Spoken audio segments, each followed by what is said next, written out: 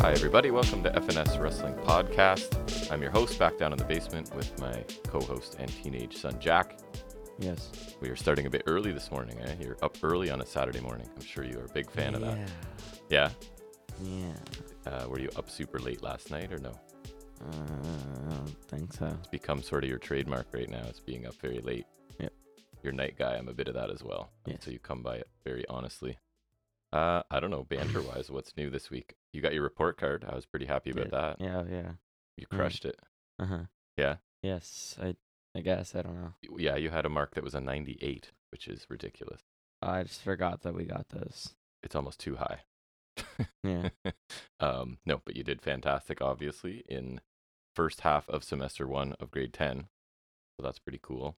I don't know what it's new with me. I'm just coaching the senior boys basketball team at the school and your brother's team. So that's keeping me busy. I've finished volleyball and moved right into basketball. So that's been, as you know, I love mornings. So we've had to do some morning practices this week. Yeah, So which is fantastic. up and at work for 7 a.m., which is, I know for some people that's their norm, or they're up even earlier than that, but I'm not usually, so it was a little bit of an adjustment, but we got through it. And then you're working later today, and you don't work tomorrow? No, so we'll church group. Right, church group, yes, which when he says that, he means going with the mall to his friends on a Sunday. So what time are you doing that, do you know? I don't know, some 12 is involved. I don't know if that means we're leaving at 12 or meeting at 12. So around then. Okay, so we can still stay up and watch means. Survivor Series tonight, I assume? Yay. Yeah, so we'll cover that in a little bit of a preview. Yeah. We'll also quickly review, I was going to say NXT Full Gear. That is not correct. AEW Full Gear that was, a week ago today, I guess, right?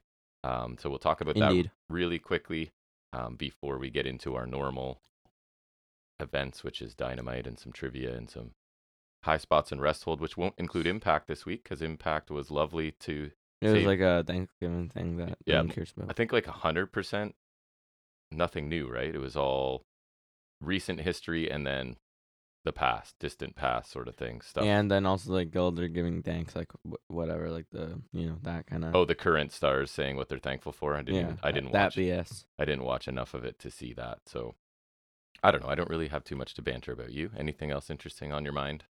Not really. All right. So, because I got an appointment coming up this afternoon, so let's get this party started. We'll get into our first segment where we discuss some of the week's wrestling news and rumors.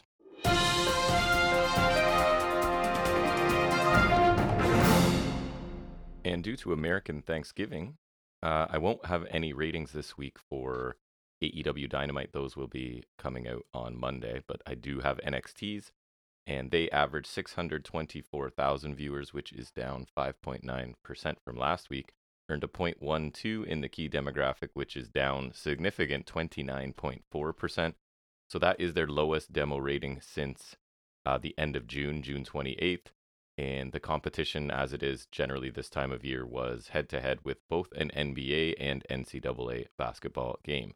So again, no ratings yet for Dynamite. I'm not sure if I'll remember to include them next week. I should try and do 2 weeks of Dynamite ratings if you remember to remind me. Mm-hmm. Probably not. Remember to remind you. If someone remind you to remind me to do it, that would be perfect. I don't have... News was kind of light, so I have a few things, but nothing like exciting. But go ahead. What do you have? The only thing I found was Becky Lynch returning for War Games. Right. And so cool, I guess. So she's on what's the teams now? Sorry, I know we're going to talk about this in the preview. But Belair, Bliss, and Asuka, because they've been doing whatever for a while, which is, I think, is stupid, because Bliss and Asuka is just weird. Yeah. Then Michin. That's already gone. And Becky Lynch, and then it's Damage Control, Nikki Cross, and Ripley. Wow. You sound excited. Yeah. I want to keep asking you more questions about Survivor Series, but I won't because we'll get there. So I don't know how I came across this, but somewhere, and I don't think it's anything current. I feel like it was 2017 or something. But Brock Lesnar, so it was Road Dogg talking on a podcast. I didn't make note of the name. I apologize. But he was talking about that Brock had never refused to work with a wrestler, even saying that, yes, he was supposed to face Jinder Mahal at some point, stated he would prefer much much prefer to wrestle AJ Is that Styles. why that title change happened? So they switched it then. He wasn't, and they're saying he wasn't refusing to work with Jinder. He just made his preference known, and he's Brock Lesnar, so they sort of So cater to him. they did a whole title change because of Lesnar. I guess. Is that? See, you would know what was going on at that time. I'm just going. But that started Styles' like year-long title run, so that'd be kind of an interesting thing to do off the back of Brock Lesnar. Right. Unless they kind of already. That's what I was just gonna say, right? But like, it was the week before. It was like the go home show. I'm pretty sure. Yeah. So I'm sure they had plans for AJ already, and maybe that just sped things up or whatever. I don't know. But then, Road Dogg clarified other than Kevin Owens. Which is kind of funny because he was in that 5-way at the beginning of the year. And he's an awesome wrestler. Like, I don't understand what the issue would be. And I kept reading, there was no specific reason given, but I just thought, like, of all the people not to want to work with, unless they have some personal issues, which, knowing Brock Lesnar's position on some things and Kevin Owens, that's entirely possible, but I can't think it's, like, talent related, right? Like, you should want to work with Kevin Owens, I would think. Yeah, I it's would. like something like his situation with Riddle. Yeah, could be something like that. But like, I don't know, I feel like I would have seen that. But an interesting guy to refuse to work with of all the people he could work Mhm. with. Anyways, what else you got? I guess the only other thing I saw was Mandy Rose thinks it's time to go up. I agree. Goodbye, because I don't watch main roster. She sucks. That's fine. I just need her away from NXT. Because NXT is showing some signs of being like, No. honestly, we're at least getting one excellent match a week, and then usually another one that's good. I'm not saying it's like black and gold NXT, but it's definitely as good as pre 2.0 NXT. We'll say that. Scripts. Like, we'll get to that. That one I saved for you in the high spots and rest holds. I told you I didn't even write anything. I just said scripts, debuts, let Jack talk. And then I will chip in on that one when we get there. So I watched some of Rampage last night. I didn't actually get this far to see it, but apparently that's why I'm putting it in news here, because I didn't actually watch it. That Rampage ended with a heel turn that's sort of been teased over the last several weeks. So 10, whose real name is what? Preston Vance? Preston Vance.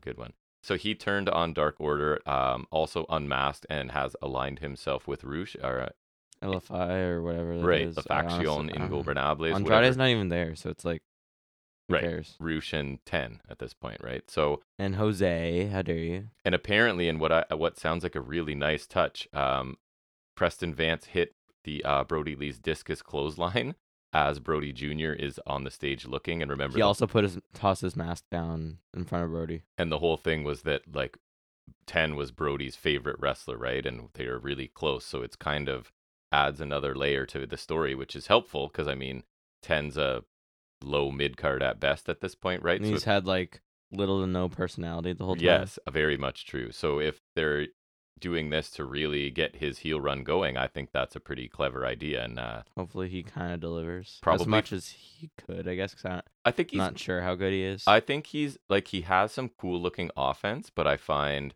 the selling and the not to sound too wrestling nerdy, right? But like the selling, the transition, some of the other little things that needs to polish up, but like obviously looks cool, and hits some pretty nice offense. So, and it's cool that it's probably fun for Brody Lee Jr. to be involved in something like this too. So that's cool for him.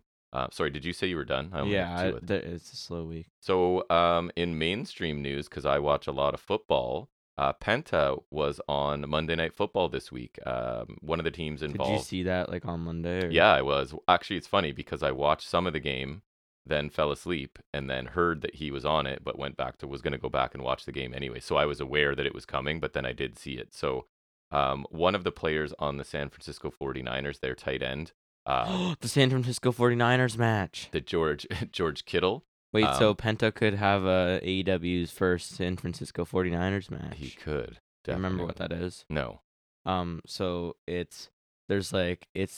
picture a pole match. Yeah. But there's 4 poles, and each of them has like a box with like 3 of them are weapons, and 1 of them has a title. Why is that called that then? No clue. WCW. So. I like how you didn't watch WCW and you know that, and I watched all of it. I think it was Booker T and someone. But yeah, so WCW, and that's my explanation. Nice. So he, Penta met with George Kittle because he's a big, like a legit actual wrestling fan. All right, So don't that was bring him to AEW. he even flashed the Sierra Miedo hand sign, so that was a cool little moment. Anytime wrestling gets sort of any mainstream attention is good. And the final thing we just saw before we came down here, because I think it happened on SmackDown last night, is that the case with Sarah Logan's name being Whoa, changed? who? Valhalla. That's stupid. She's now Valhalla. And apparently, the news article I was reading said that that name was used in a series of vignettes promoting Logan and the Viking Raiders' return to television. Yeah, but like that's a stupid name for a person. It's Because a that's like that's a whole thing It's- like that. It's in the Viking thing, so I Yeah, like it was in Thor. But like right. it's a stupid name for a person. Yeah, so apparently it is my quick research, it was a majestic hall name in Norse It's mythology. like I'm pretty sure it's like their heaven or whatever. Yeah. So Like that's what happens in Thor is after Jane dies, she goes to Valhalla and you see what's his name? look at you learning from MCU. What's his name? Heimdall. Heimdall's there. If You you know say so. Idris Elba, Yeah. Oh yeah. Charles. Charles, what's his name? Minor. Charles Minor. That's Yeah. right. And that's it for very like weak news. Nothing going on, nothing controversial, nothing very exciting. So I guess that's going to wrap up news. And I think the first thing we'll do is take a fairly quick look at a really good pay-per-view Oh, from that's last right. weekend. We have that. So we'll talk about I didn't forget. AEW Full Gear.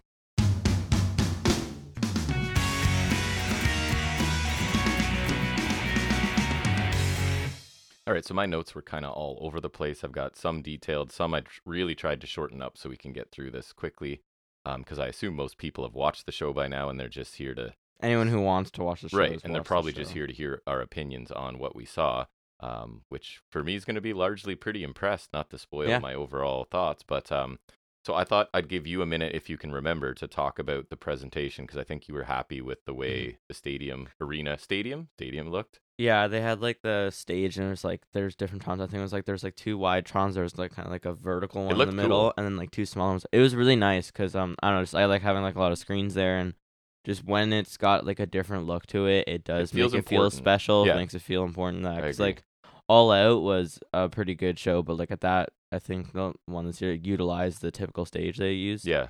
So I like when they do change it up a bit. When it's just a little bit more grand, right? Because it's an important show and it should look different. Yeah, I agree. like It Grand adds a Slam little or bit. Forbidden Door did a bit. Like I remember that was kind of a different stage. And So a cool looking set and a pretty hot crowd, right? So I was surprised by the opening match. I was because I was totally expecting the trios. So they started out with the steel cage match between Jungle Boy and Luchasaurus in the opening spot here. So I don't know about you, but for me, this feud had sort of cooled off a little bit, right? A little bit, because it's been like over a month since Toronto, which was their first match, right? Right. So And I think it was supposed to be Christian at this point, but Right. they've had to sort of hold. of course that's not like really an option. Right. So, anyways, this one gets underway. They brawl really early. There's definite tension between the two and a clear babyface heel dynamic, which is good here. So Jungle Boy gets run into the cage early on and gets busted open. I think there's even a point where Luchasaurus is like grinding his face against the Right. cage. He was busted open pretty early, right? Yes, and it was really early, and it was almost like a border toss into the cage. And remember, he kind of got wedged between the Right. ring. Yeah, that was That cool. looked really cool. Yeah. Jumping forward a bunch, Christian, the ref looks kind of silly here because Christian pickpockets him, right? And then kind of does nothing as Christian unlocks the cage, like stop or I'll say stop again, sort of refereeing, One right? of those Which things, is yeah. always super effective.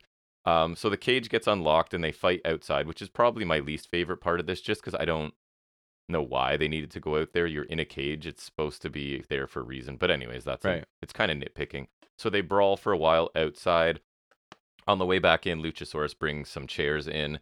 We end up with Jungle Boy hitting a really nice destroyer coming off of a chair, right? That looked really cool. Each of them hit a pile driver. I think Luchasaurus's was the tombstone, and then he did like the tombstone grip face buster. Yeah, I love that. Whatever that is. I was mad he didn't do it, and then he did it. Right. And then eventually we get a table set up in the ring, and what you assumed was going to happen, the cage getting involved. Jungle Boy scales the cage, jumps off the top, and hits an elbow drop through the table for the win. It was about 19 minutes.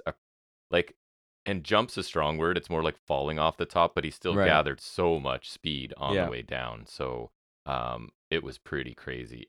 And I immediately just loved this match. The way the table broke was kind of funny. Really, yeah, it was cool. So like I said, that I thought the feud had kind of cooled off a little bit, but I thought this match was fantastic. I was pretty much in love with it. Um, the build, like again, wasn't great, but just fantastic way to start this show. I thought it was. I really liked it's like Luchasaurus dominating for long stretches, right? He's bigger, he's powerful. Then Jungle Boy shows a little bit of hope, and then like one or two big moves by Luchasaurus, and he's back in control, right? And it really Jungle Boy excels in this baby face fighting from underneath, right? Mm-hmm. And so they just kept redoing that. Jungle Boy gets a bit in, Luchasaurus flattens him, sort of thing. There's like the one chokeslam on the chair that looked gnarly because Look they just killed the chair. awesome, yeah. So I love this match. I'm not gonna lie; it's not the match I would have chosen for the opener, but it definitely was fantastic I start to think the it show. was a solid choice, and now Yeah, kind of in looking back, hindsight, yeah. yeah, I still probably would have gone trios, but because that was in a weird spot. I thought, like wasn't it right after after this, right? yeah. Yeah. So So it's funny. I thought this was a fitting end to a lengthy feud, and now it's just I guess then wondering it's like you can just have the cage there, you don't, and then you can take it up and no more cage. exactly get that out of the way. And my notes in the moment were, if there's a better match on this show, I'll be thrilled, and there was. So right after this, At least I like thought. one or two, maybe, or at Yeah. least that kind of match it. Yeah, so Yeah. I pretty much love this, and I guess they're gonna have to.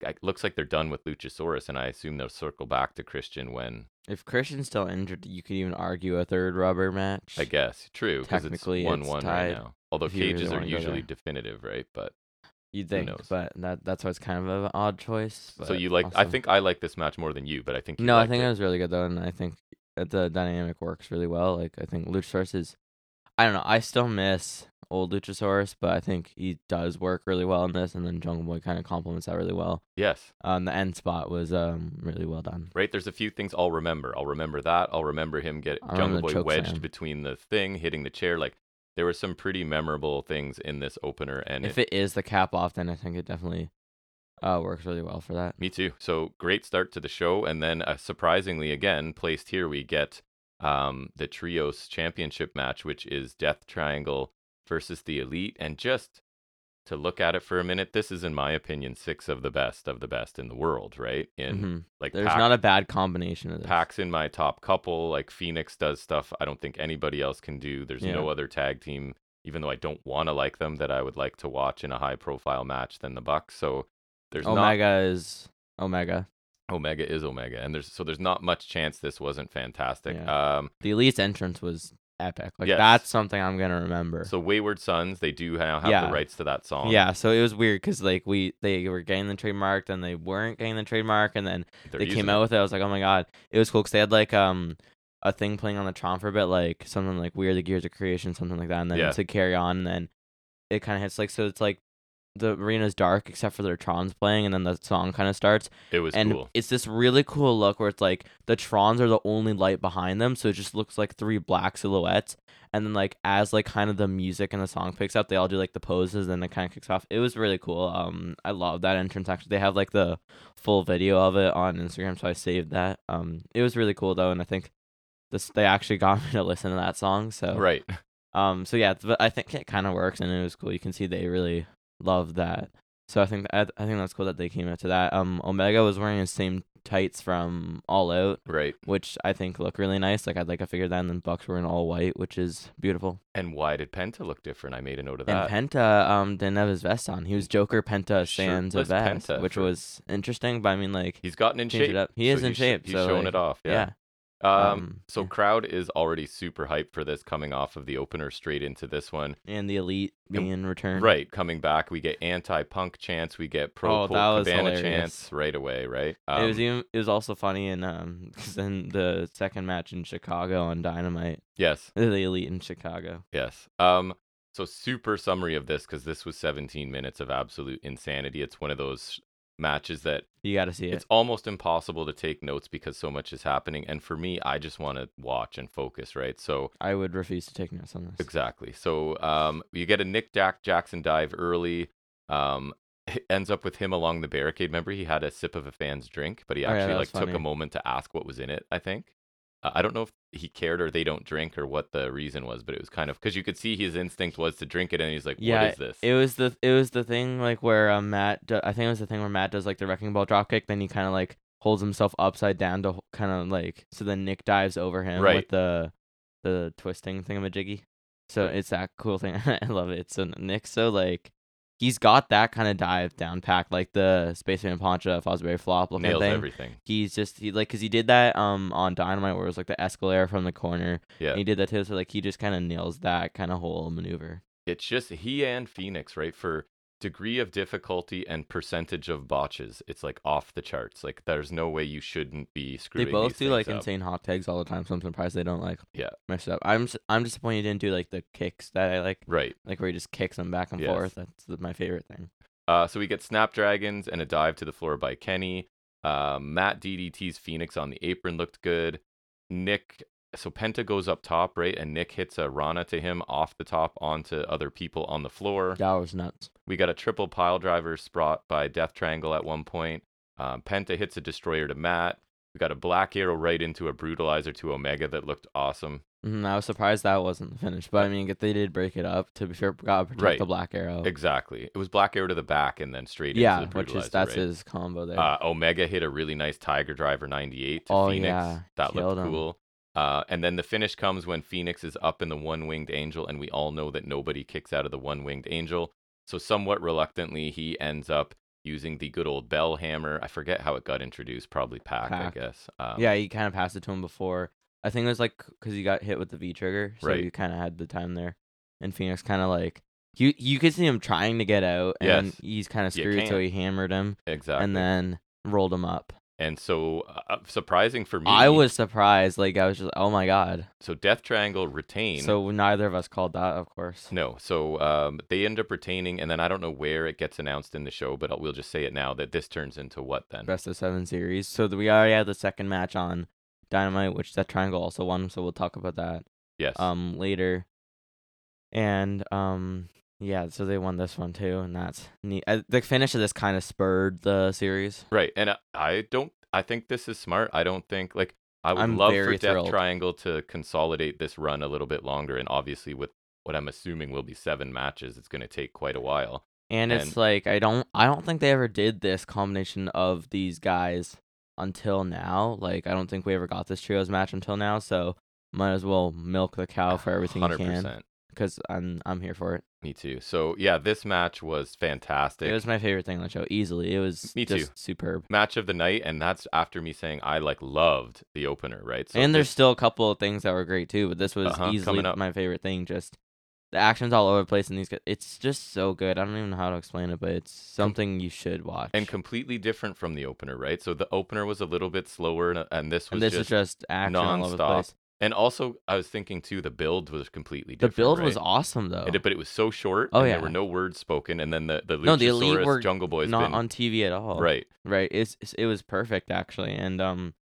combine that with like the hype of the Elite coming back, I think that just kind of created the perfect storm, if you will. Yeah, this was just a million miles an hour. And a surprise finish. Like I think a Yeah, well same. done surprise finish too. That's sometimes the best thing is when you can pull off a decent swerve there, and I think Yep. that was kind of cool because I didn't expect that to win. I thought it was a surefire Elite win. I guess the rest of Me the 7 too. series kind of changes that, but even so, if this was a one-off, I'd be surprised as well. Me too. And so yeah, it's just kind of like you know what you're getting from these 6. They're gonna deliver every time.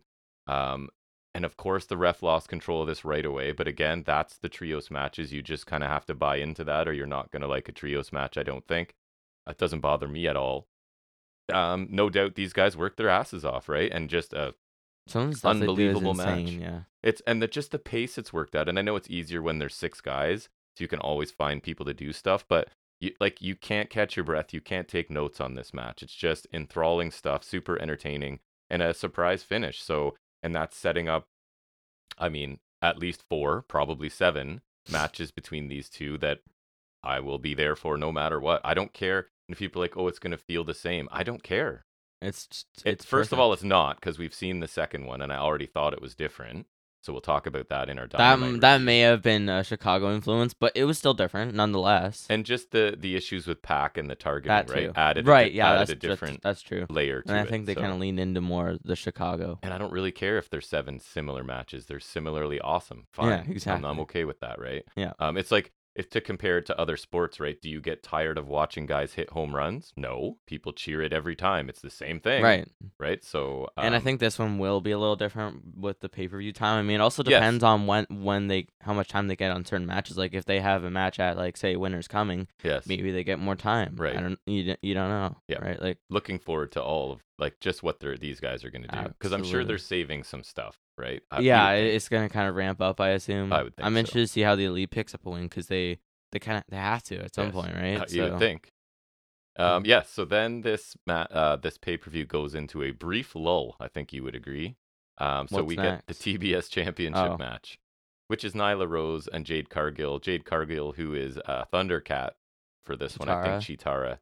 Yeah, so which is not as cool as the She-Hulk. I have some brief notes on this one. So Jade attacks don't. Nyla right before the bell. And then so Jade moves out of the way at one point. Nyla ends up on the floor. We get a pump kick that sends Nyla over the barricade. The momentum shifts as Nyla ends up pulling Jade into the ring steps out on the floor. So then Nyla's in control. We're back in the ring. Sort of methodical power offense and taunting along the way. She drops Jade across the top rope at one point and goes for that top rope knee drop that she does. I always think that move looks cool. Jade escapes a beast bomb, hits a forearm, and takes Nyla down. I forgot this. My note says, because Nyla had been in control, right? And so she's going for the beast bomb. Jade counters it, hits a forearm, and my notes say, and it takes Nyla down forever? Oh yeah. Because she was like, took one strike and was down. And they were trying to sell that like Cargill's so Yeah, her forearms are devastating. She like Lex Luger with the metal plate in there. Ogogo. Whatever. Yes. face forearm instead of a gut punch. So then Jade catches Nyla with a boot to the stomach, and she actually hits a beast bomb No. for a 2 count. No, she didn't. And then in a twist here, Nyla then hits Jade with her move, which is the Jaded, but Jade kicks out because I guess nobody can apply that hold like the person who uses she's so powerful. I guess so. It's Anyways, like when Omega kicked out of the One-Winged Angel. Nyla goes up top, He's built different. misses a senton, Jade pump kick, and a Jaded, and it's over. This was about 9 minutes. Here's me being a smart aleck. My notes say this. Are you ready? Because you're going to look at me like, what are you talking about? This had a lot in common with the trios match just before it. cut to you going, what? So here's my reason. Would you like to guess my reason? Because it didn't. No, it did. Because it delivered about what I expected, right? Oh. The problem here is my expectations were wildly different. This match was... Okay, I'm going to have to agree with you on that one. This match was just okay, right? There were some good moves executed, I think, but there was also like some sluggishness and stretches of just basic stuff. Nyla did get more offense on Jade than probably anyone else in this run, but I don't know, why couldn't they have spent more time building her into a monster? Like, have her win some matches. Instead of a title thief? Just stealing a belt and running away, right? So have her kill some people leading up to this. It was kind of lame. Just a little bit lazy, right?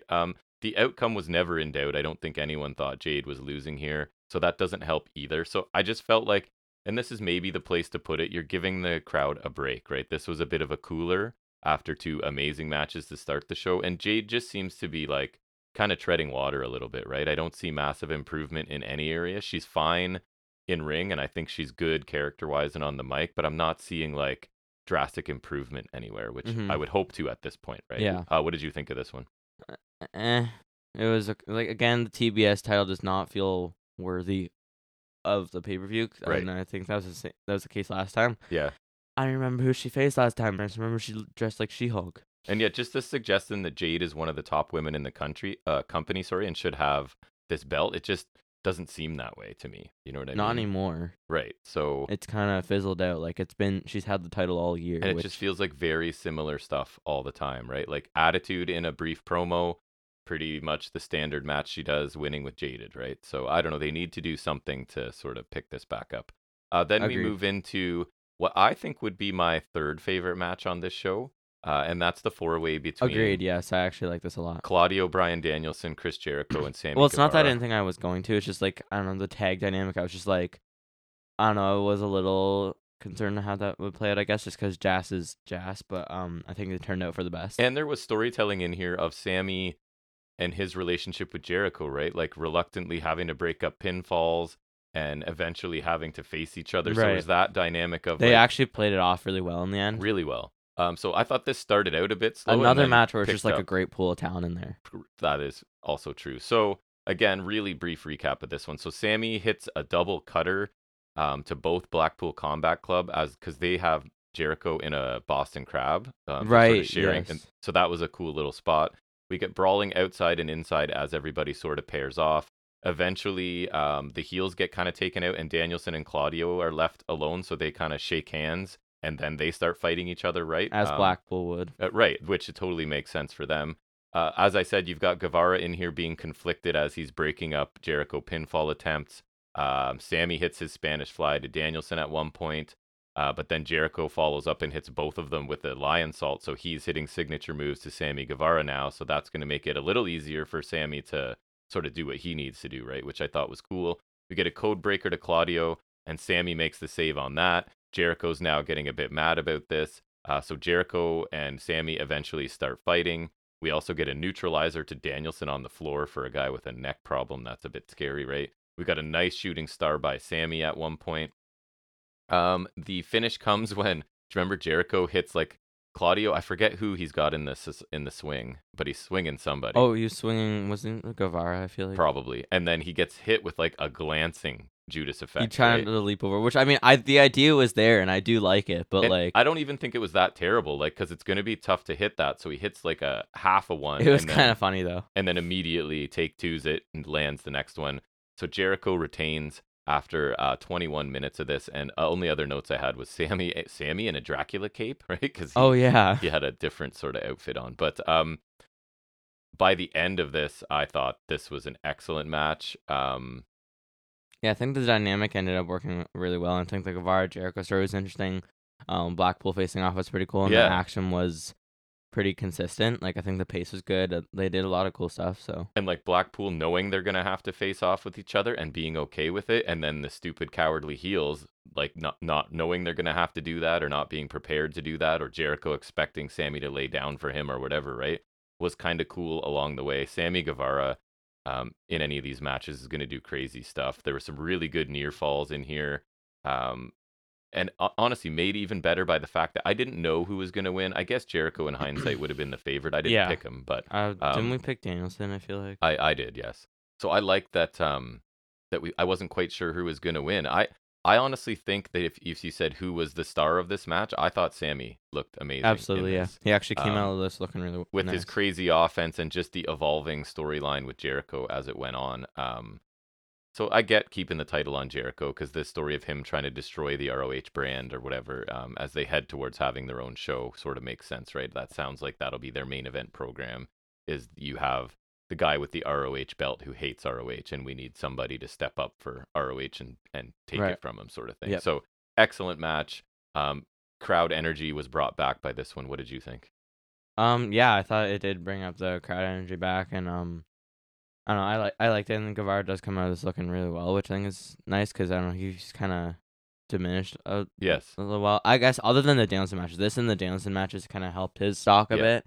And I don't know, I guess it kind of makes something interesting in Jazz because I'm not sure like what comes out of this, right? Yeah. So And again, like variety, right? So you have a bloody cage match, a crazy fast trios match, and now like a fun four-way match, right? And then a women's match stuck in there as well that wasn't great. But so just kind of a lot of variety on the show, which keeps things yes, fresh, yeah. right? And you're just sort of seeing different stuff. Mm-hmm. Then we move into the big Haas fight, a three-way Haas fight, right? Hobbs taking on Samoa Joe, taking on Wardlow for the TNT Championship. Another finish I did not predict correctly, I don't think. Me neither. So Joe and Wardlow end up on the floor right away to start this. Joe gets run into the post, and now Hobbs immediately follows up and attacks Wardlow.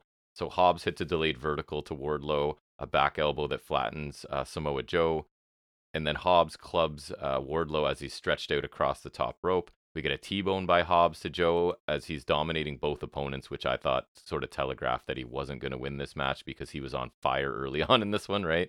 And I was hoping that he would win because Hobbs is cool. Anyways, Wardlow then catches fire, starts doing stuff that a guy his size shouldn't do. He hits a whisper in the wind to both opponents, then top rope senton and a running senton. Whisper in the wind, Jeffrey Hardy, Right. huh? Yeah, that's right. Had to invoke him. I don't know what else to call it, really. That's true. Top rope senton by Wardlow, then a running senton by Joe. Now Joe kind of takes his turn in control of both men. We get a Wardlow shoulder. That does not make sense. A Wardlow shoulder tackle to Wardlow. Well, he's a one-of-a-kind talent, I guess. I think it's the Wardlow shoulder tackle that makes Joe DDT Hobbs. I think that's what I was going for there. But anyways, Wardlow then with a spine buster to Joe for a near fall. Joe hits a suicide dive to both opponents. Hobbs hits a massive shoulder tackle to Joe, running him into the barricade. Looked really good. Mhm. We get a spine buster to Wardlow for a Hobbs near fall. And then counters lead to 2 Wardlow power bombs to Hobbs.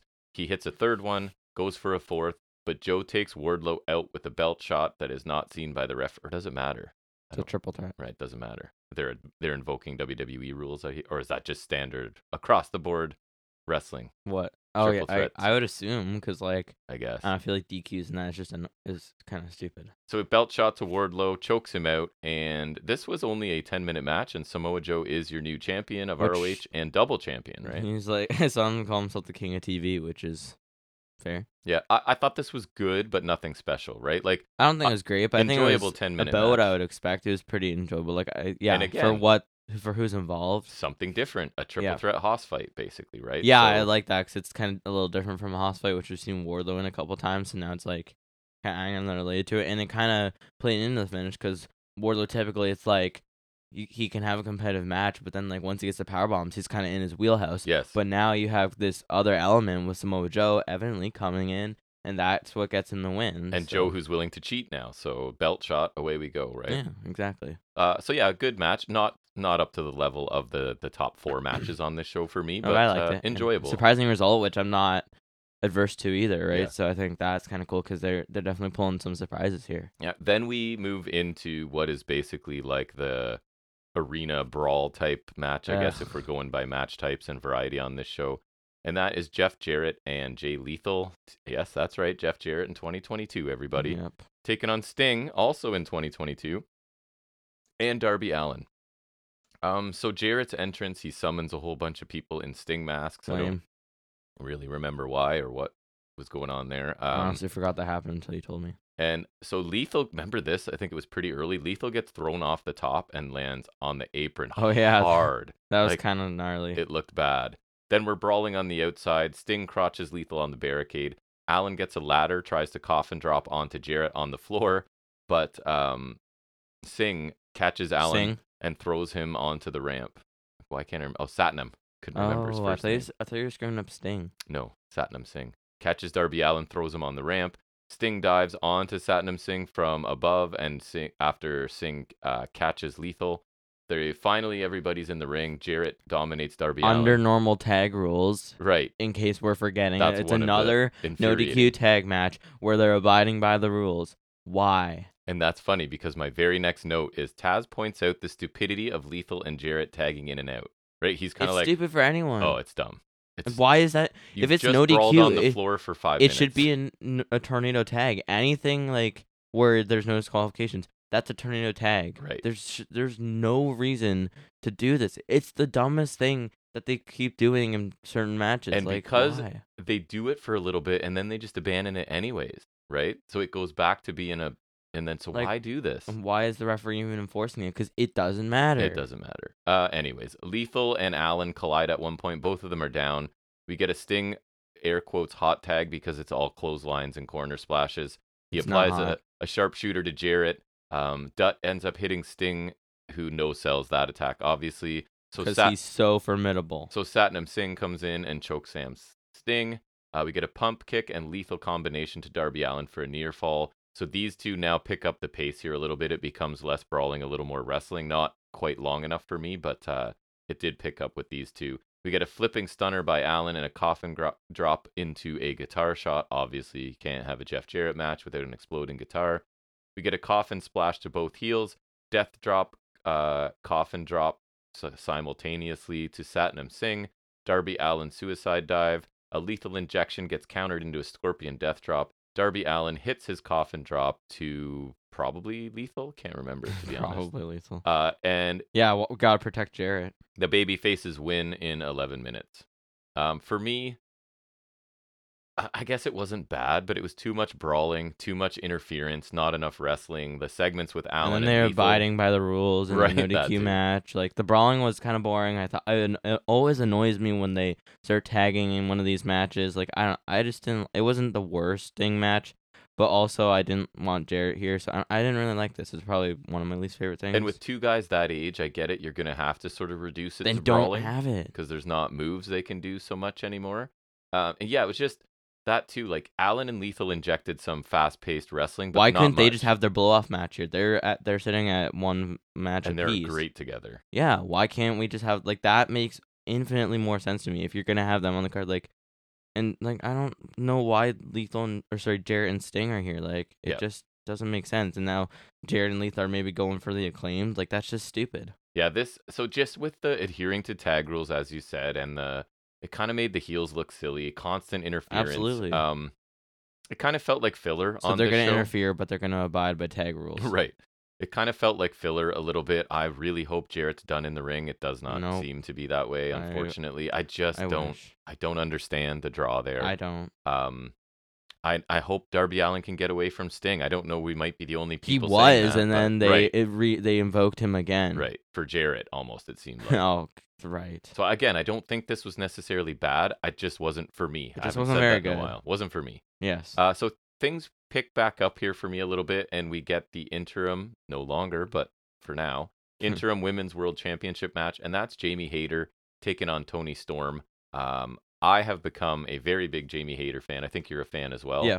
And we are much more open to Toni Storm as she's been a lot better. She's still not my favorite, but But I compared to think NXT, she's pretty good. Yeah, like even in been NXT, I thought she night was and just day. brutal. Yeah. I don't.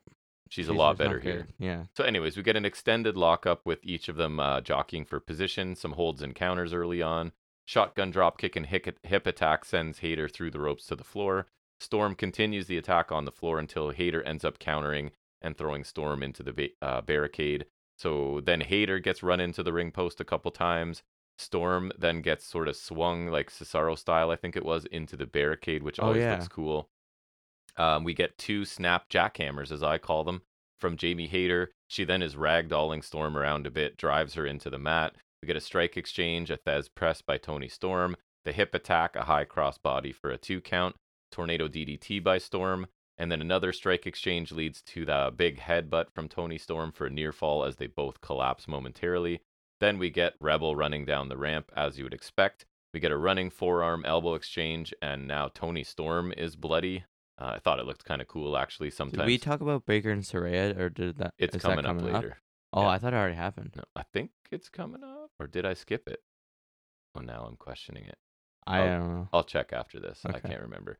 We get belt shot by Rebel, a backbreaker, and diving clothesline by Hayter for a near fall. Ripcord clotheslines reversed by Storm. I actually thought that looked really good.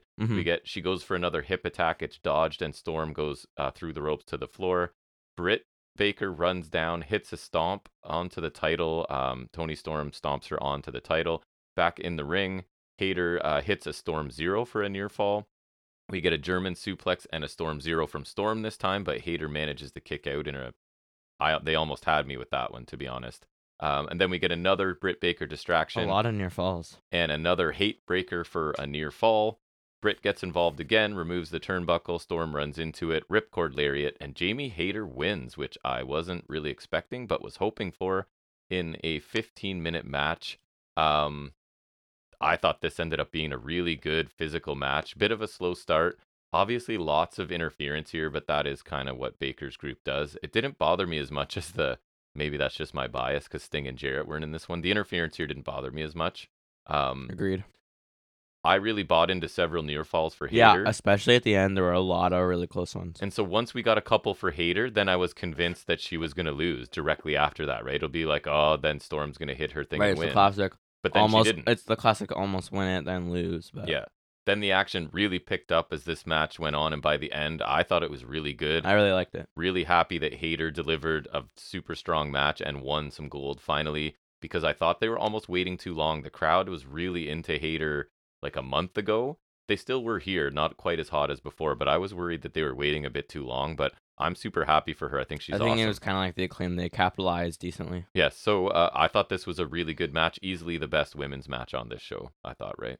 Yep, it's got a lot of competition. Yeah, and No, absolutely though. I think they work really well together in general. I think probably the real life friendship helps, and then like the near falls at the end were like that was really good because then it's one of those times where like I'm not 100% sure for either. right. So I'm pretty happy they did that, and I think you caught this one. So I did definitely miss Britt Baker Saraya. It was after the Ring of Honor I was 4-way. gonna say. So let me jump back to that then.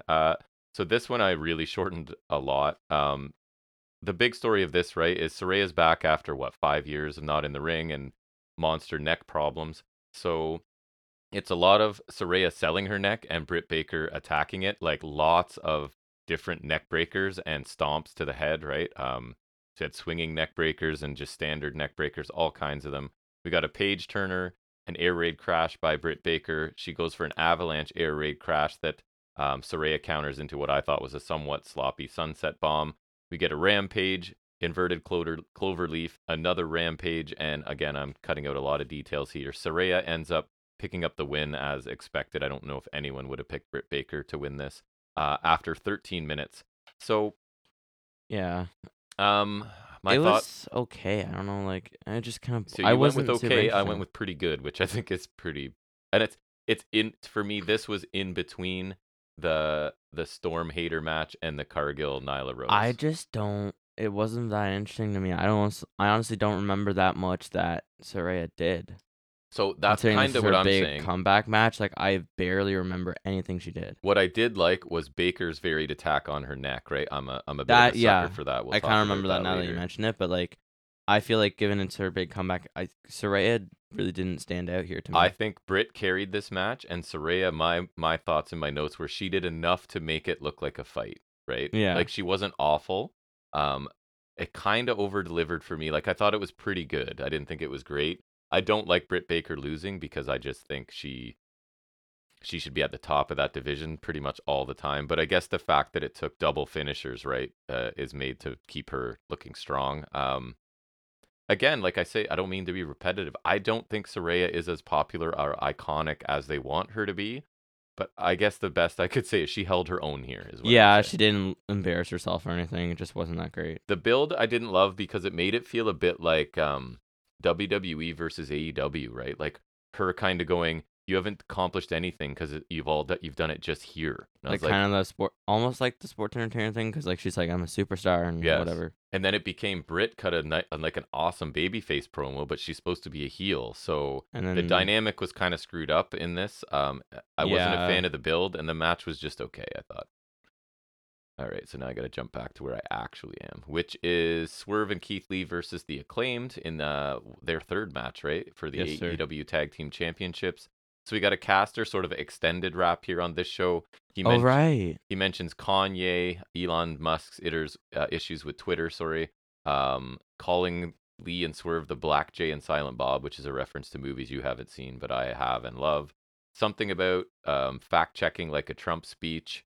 Something about looking like Monsters, Inc., reference to Tristan Thompson and the movie Blindside. So lots of stuff thrown in there. And we're told that Bowens has had his arm in a sling since Dynamite. He was selling some shoulder issues there. Right, because there's like he legit kind of shoulder issues. re-aggravated something in the Swerve match. Right. So I don't know. I don't really have much on this. Let's see. Caster gets on the apron as Bowens tries some left-handed shots. Swerve comes in, works Bowens' arm. Before Keith Lee's back in, we get a reverse Rana that gets Bowens out of trouble. Caster comes in, the pace kind of picks up a little bit. Caster grabs a middle rope Hurricane Rana to Lee and a top rope Famouser to take Lee out as well. Everything then kind of breaks down. Caster goes for a high crossbody off the apron to send Lee off the top of the announcer's table, which was sort of spanning the apron there. Mm-hmm. Back in, Swerve hits his rolling sort of is it a flatliner, downward spiral kind of thing, right? I think. And I can't remember. And a kick to Bowen's head for 2. Like house call. Yeah, Swerve kicks him 2 more times with that, right? House call. Yes. Taunts him a little bit and hits a 4th one House call. for another near fall. You love the house call, eh? it looks so good for how simple it is. I don't know why, but the way he does it is just so perfect. He's awesome. Then we get It just looks cool. the arrival and the mic drop to, I think it was Swerve for a near fall. Lee ends up making the save. We get a Swerve brainbuster to Caster. Keith Lee runs Bowens over as commentary talk about because there was a major distraction in the middle of this, right? So a fan was getting thrown out, I think it was. I So the wonder what that crowd did. was not paying attention Yeah. at all for like a Yeah, good they're actually stretch kind of here. explaining it, I think, right? Yeah, they actually commentary had to address it because it was so obvious everybody was watching something other than the match. Right. So things go outside. Caster sent over a table that allows Swerve to get out some pliers, right? Billy Gunn comes out after Swerve with the pliers, but he gets cut off before getting to him. Swerve tells Lee to use the pliers, but Lee won't do it, so Swerve ends up slapping him, and that is enough for Keith Lee to just walk out of here, right? Bowens then rolls up Swerve for a close 2 count. Caster gets a missile drop kick. They load Swerve up for what looks like a magic killer. It looks like, what? No, thank you. Yeah. But they do like flip them forward into like a double slam kind Oh yeah, that of was kind of cool.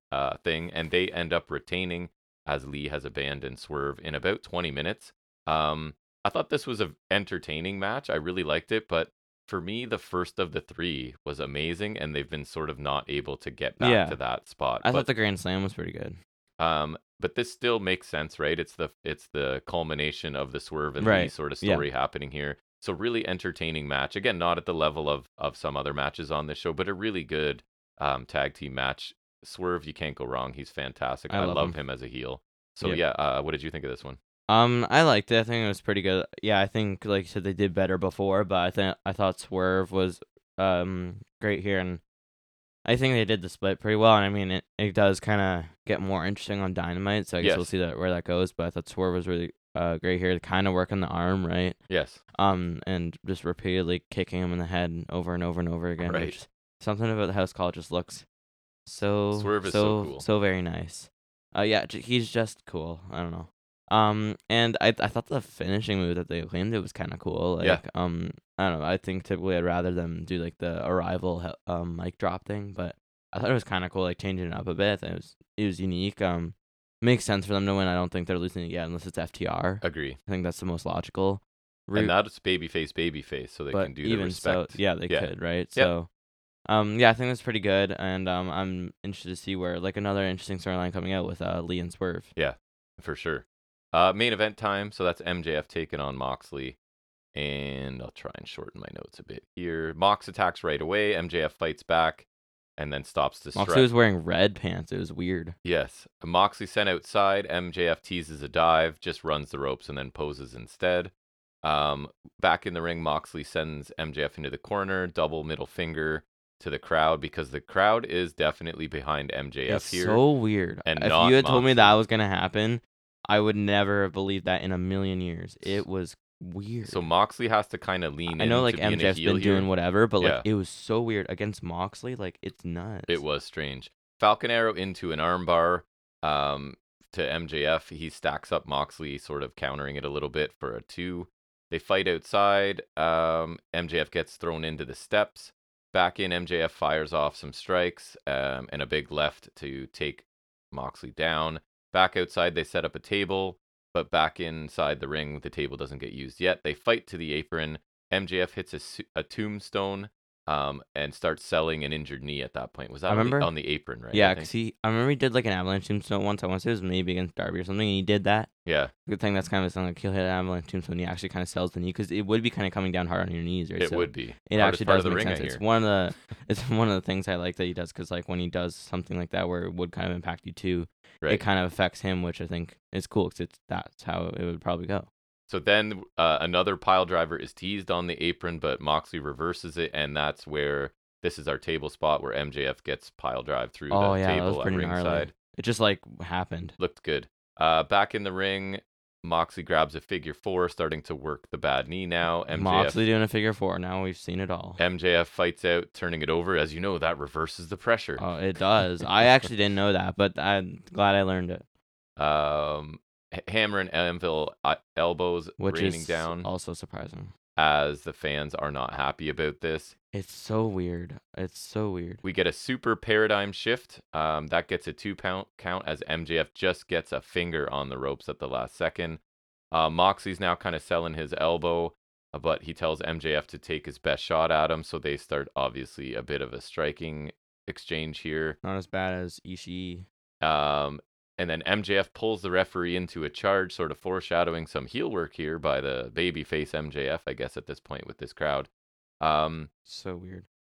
MJF gets the Dynamite Diamond ring out, and here's Regal comes down to tell him to put it down, that he doesn't need it. And this is where I say, oh, Regal's going to be given, right? I was like, Regal's going to be given the brass knuckles. I kind of saw this coming, not quite as far in advance as some other people did, I told you, that are even smarter than me, but this is where I sort of thought this was going.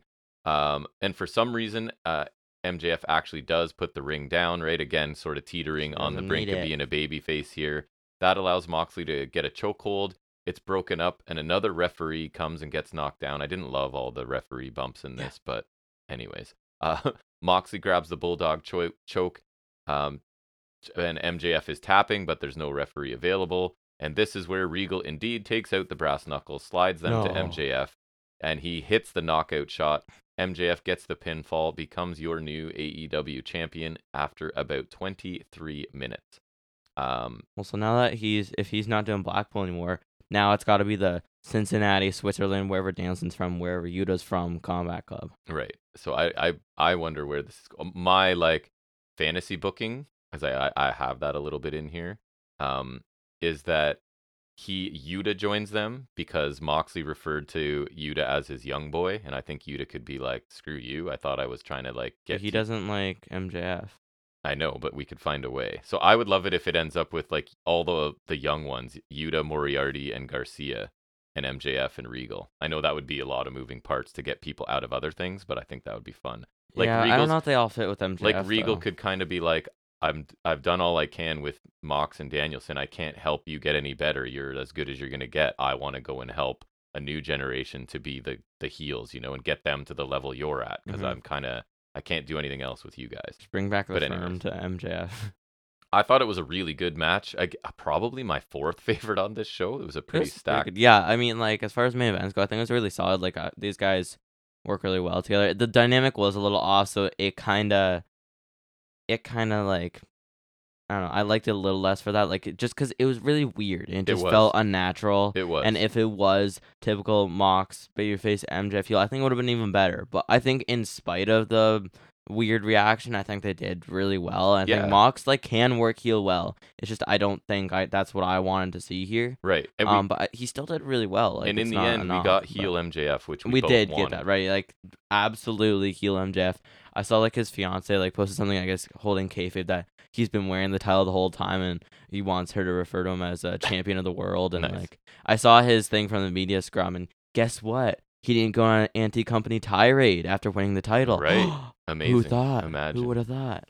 It was pretty funny though. I saw a bit of it. It was pretty good, and obviously keeping kayfabe because that's how he do. But I thought at this point, the finish was cool, and then another surprise. I think, and again, storyline coming out of this, very well done. Right, and that's what we sort of talked about, and we'll talk about it on Dynamite. Is it feels like the stories coming out of Full Gear are more interesting to me than the ones going into it. So that's a good thing. Not only did I love this pay-per-view, but I think now there's things going in directions that I prefer, because some of the builds to this I thought were wonky in terms of heel face dynamics with Mox and MJF and Britt Baker and Saraya, and just even Luchasaurus Jungle Boy had cooled off for me. So I feel like we're going in some new directions after this show that I really like. So overall, I thought this was an amazing pay-per-view that outperformed a lot of the builds heading in. I don't think there was anything bad. Jade Nyla was the low point for me, but I don't think it was a bad match. It was watchable, I think, at least, it was right? Good. And I thought that 5 matches on this were really good to excellent, right? So obviously the Trios was my match of the night. Love the opener cage match. Love the Ring of Honor 4-way, and almost love the Hater Storm match and the main event as well. So any show that has 5 matches of that quality has to be in the A range. So I gave this show an easy A for me. I don't know about you. Yeah, so I thought the opener was really great. I loved the Trios match to death. It was at death. It was awesome. It was just everything I could have wanted it to be. what else? The Ring of Honor 4 was great as well. And then I think like I liked the women's title match and also the TNT match. I think Yep. it was pretty good for what it was. And then I think the main event was really strong too. Like I liked it. Wasn't my favorite, but it was really strong. TBS, meh. Sting, meh. And then I thought, what else was it? The tag title match was pretty solid, and then Saraya was solid. Yeah, a little bit of filler, but then some Right. amazing stuff. But then when it hit, it really hit. Like there was some really great stuff there. So I think I agree. That's an A show. It was really nice too, and a lot of talking points coming out of it. Like a lot of storylines coming out of it. A lot of stuff that we're gonna get. Like a lot of stuff happening. So I think that's I agree. It looks pretty good going forward. Great. Yeah, awesome show. So that quick review did not go so quickly, but you win by 1. Oh, nice. Including the pre-show, because that was Starks winning. Right. Which I did watch that match. It was pretty good. All right. Well, that's going to bring us into sort of what we normally do, which is talk about this week's episode of AEW Dynamite.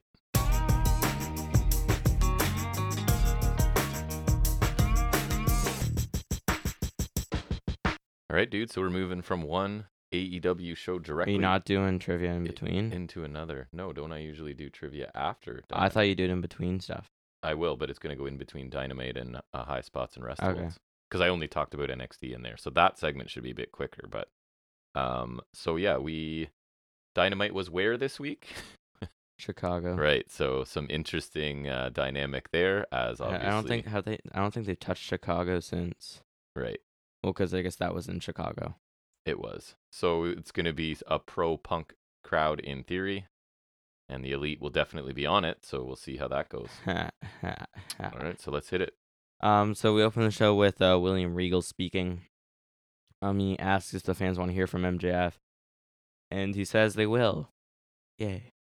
But it'll be next week. Right. So immediately establishing himself as the obnoxious heel. Like in the first minute, he like insulted the crowd like 2 or 3 times, which I thought was just to solidify, like, yes, I am a despicable heel now.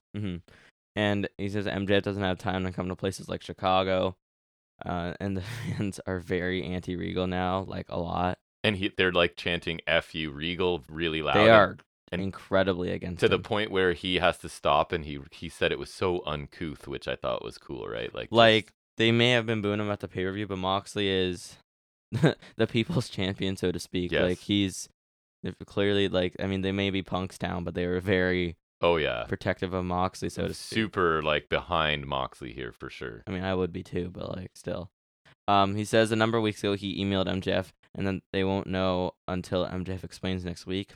Not very nice. And he says MJF will be here next week, but he gets cut off by Mox's music. Yeah, and the crowd is bananas for Moxley. Yep. He is angry. He is angry. Danielson runs out in a toque to plead with Mox not to attack Regal, and he tries to play peacemaker, and he kind of grabs the mic quick and says he doesn't know what Regal did, and it was a bad thing, but Mox has done bad things, and so has he. And he's asking Mox not to, because Regal has a bad neck, and something else would be it for him, basically. Yep. And asks him not to hurt Regal. He keeps saying please and slaps. Mox says sorry, but to listen. And he doesn't care if they boo, because they were booing. They sure were. He knows the struggles Mox went through, and his dad had the same struggles, but he didn't understand, and Regal taught him to love him despite his struggles. And because of Regal, he understood. He says to imagine someone teaching Mox's daughter to love him despite his struggles, right, and to save him for Danielson, if for no other reason. Mox kind of takes a second to contemplate, kind of angry, and then goes face to face with Regal, then says he only wants one thing from Regal, wants him to run as far away as he can, and to never come back. And he says he wants him to walk and keep on walking right now, and then Regal does that. He does that.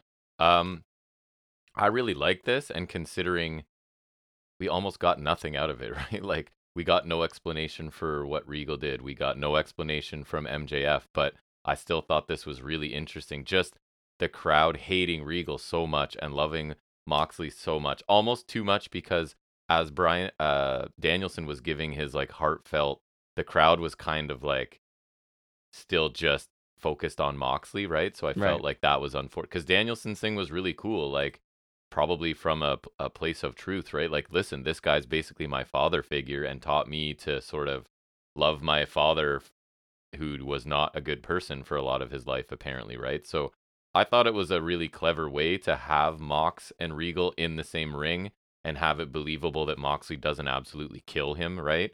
So this was like Mox going, this is kind of your one get out of jail free card, right? But next time it's kind of like on site sort of deal, it sounds like, right? So I thought this was like a dramatic and well executed opening segment. They just again put off I feel like this episode of Dynamite, we're slow burning a lot of new Just kind of storylines. slowly chugging them along a Right. bit. So they acknowledge this is happening, but we get no more details. I thought Mox still looked badass.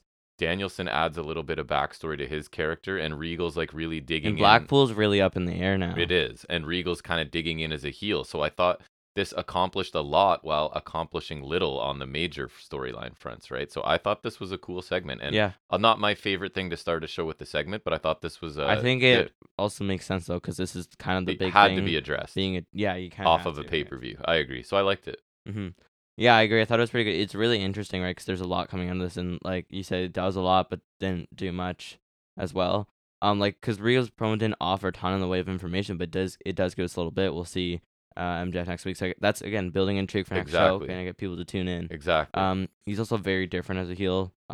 Just his face, very even. clearly, yeah, even down to his facial expressions. Given he didn't say a lot, I thought Regal did really well here. Like he's awesome. He was really great here for the little he did. Still a lot of mystery surrounding that, so hopefully MJF delivers next week, and again, that's something really interesting. I thought Danielson played an interesting role here, but I thought it was really well done, and it felt like it had that air of truth to it, which I think always helps, and trying to relate it to Mox, I think was really smart, and I think it was well done. I was kind of expecting Mox just to eventually drop in with a paradigm shift for no reason, like Austin style or whatever, just because he's pissed, but he didn't, and Mox's bit was good too. I think like it's kind of like letting him off the hook once, and he sells being furious so well, like like you feel it coming out of him, right? And I'm not sure what that'll mean for Blackpool, mostly like Mox, if he's gonna like go rogue and just start taking out Blackpool, and also like is Regal gonna still back them? Is he gonna back MJF? Because clearly he and Danielson still wants to support Regal. But like, what about Claudio? What about Yuta? We don't know what's gonna happen. So I think that's also interesting too. So this whole thing is very interesting because there's a lot of moving parts in there, right? So I don't know. We'll see where that goes. Yeah, and honestly, man, if Regal could have just been in his prime, in an era that wasn't obsessed with physique and bodybuilders, like he's so good in the ring and he's so good character-wise, like he really never got the run, in my opinion, that he should have gotten for being as good as he is, just because of his look, and the fact that he's probably not American doesn't help him with Vince either, right? So like just a top tier performer that was held back because of it was an era of steroids and massively jacked dudes, right? And he was awesome as a general manager. Yes, so like incredible. So I mean, you gotta be pretty good if you're gonna make me like a GM. Right. Next we had a Keith Lee interview, but then Swerve walks in and Lee says to choose his words wisely because they haven't talked since. Yes. That's kind of the implication. Swerve kind of palms the camera and says, "Let's talk." So they're gonna do this off the camera. It was really quick, but I really liked it because it makes more sense for them to want to do this, and that's kind of the only way like Lee's gonna talk is just like if they kind of keep it private for now, but it does kind of beg the question why most people don't do this, because a lot of the time it gets aired out on stage. Whatever, that doesn't matter. Regardless, it's more intrigue for future weeks, and I'm glad it's not a straight split with them because that's so much more interesting. Because now there's multiple ways this could go, right? We don't know what they're talking about, so we're gonna have to see that eventually. We don't know if they're gonna make up. We don't know if they're gonna feud.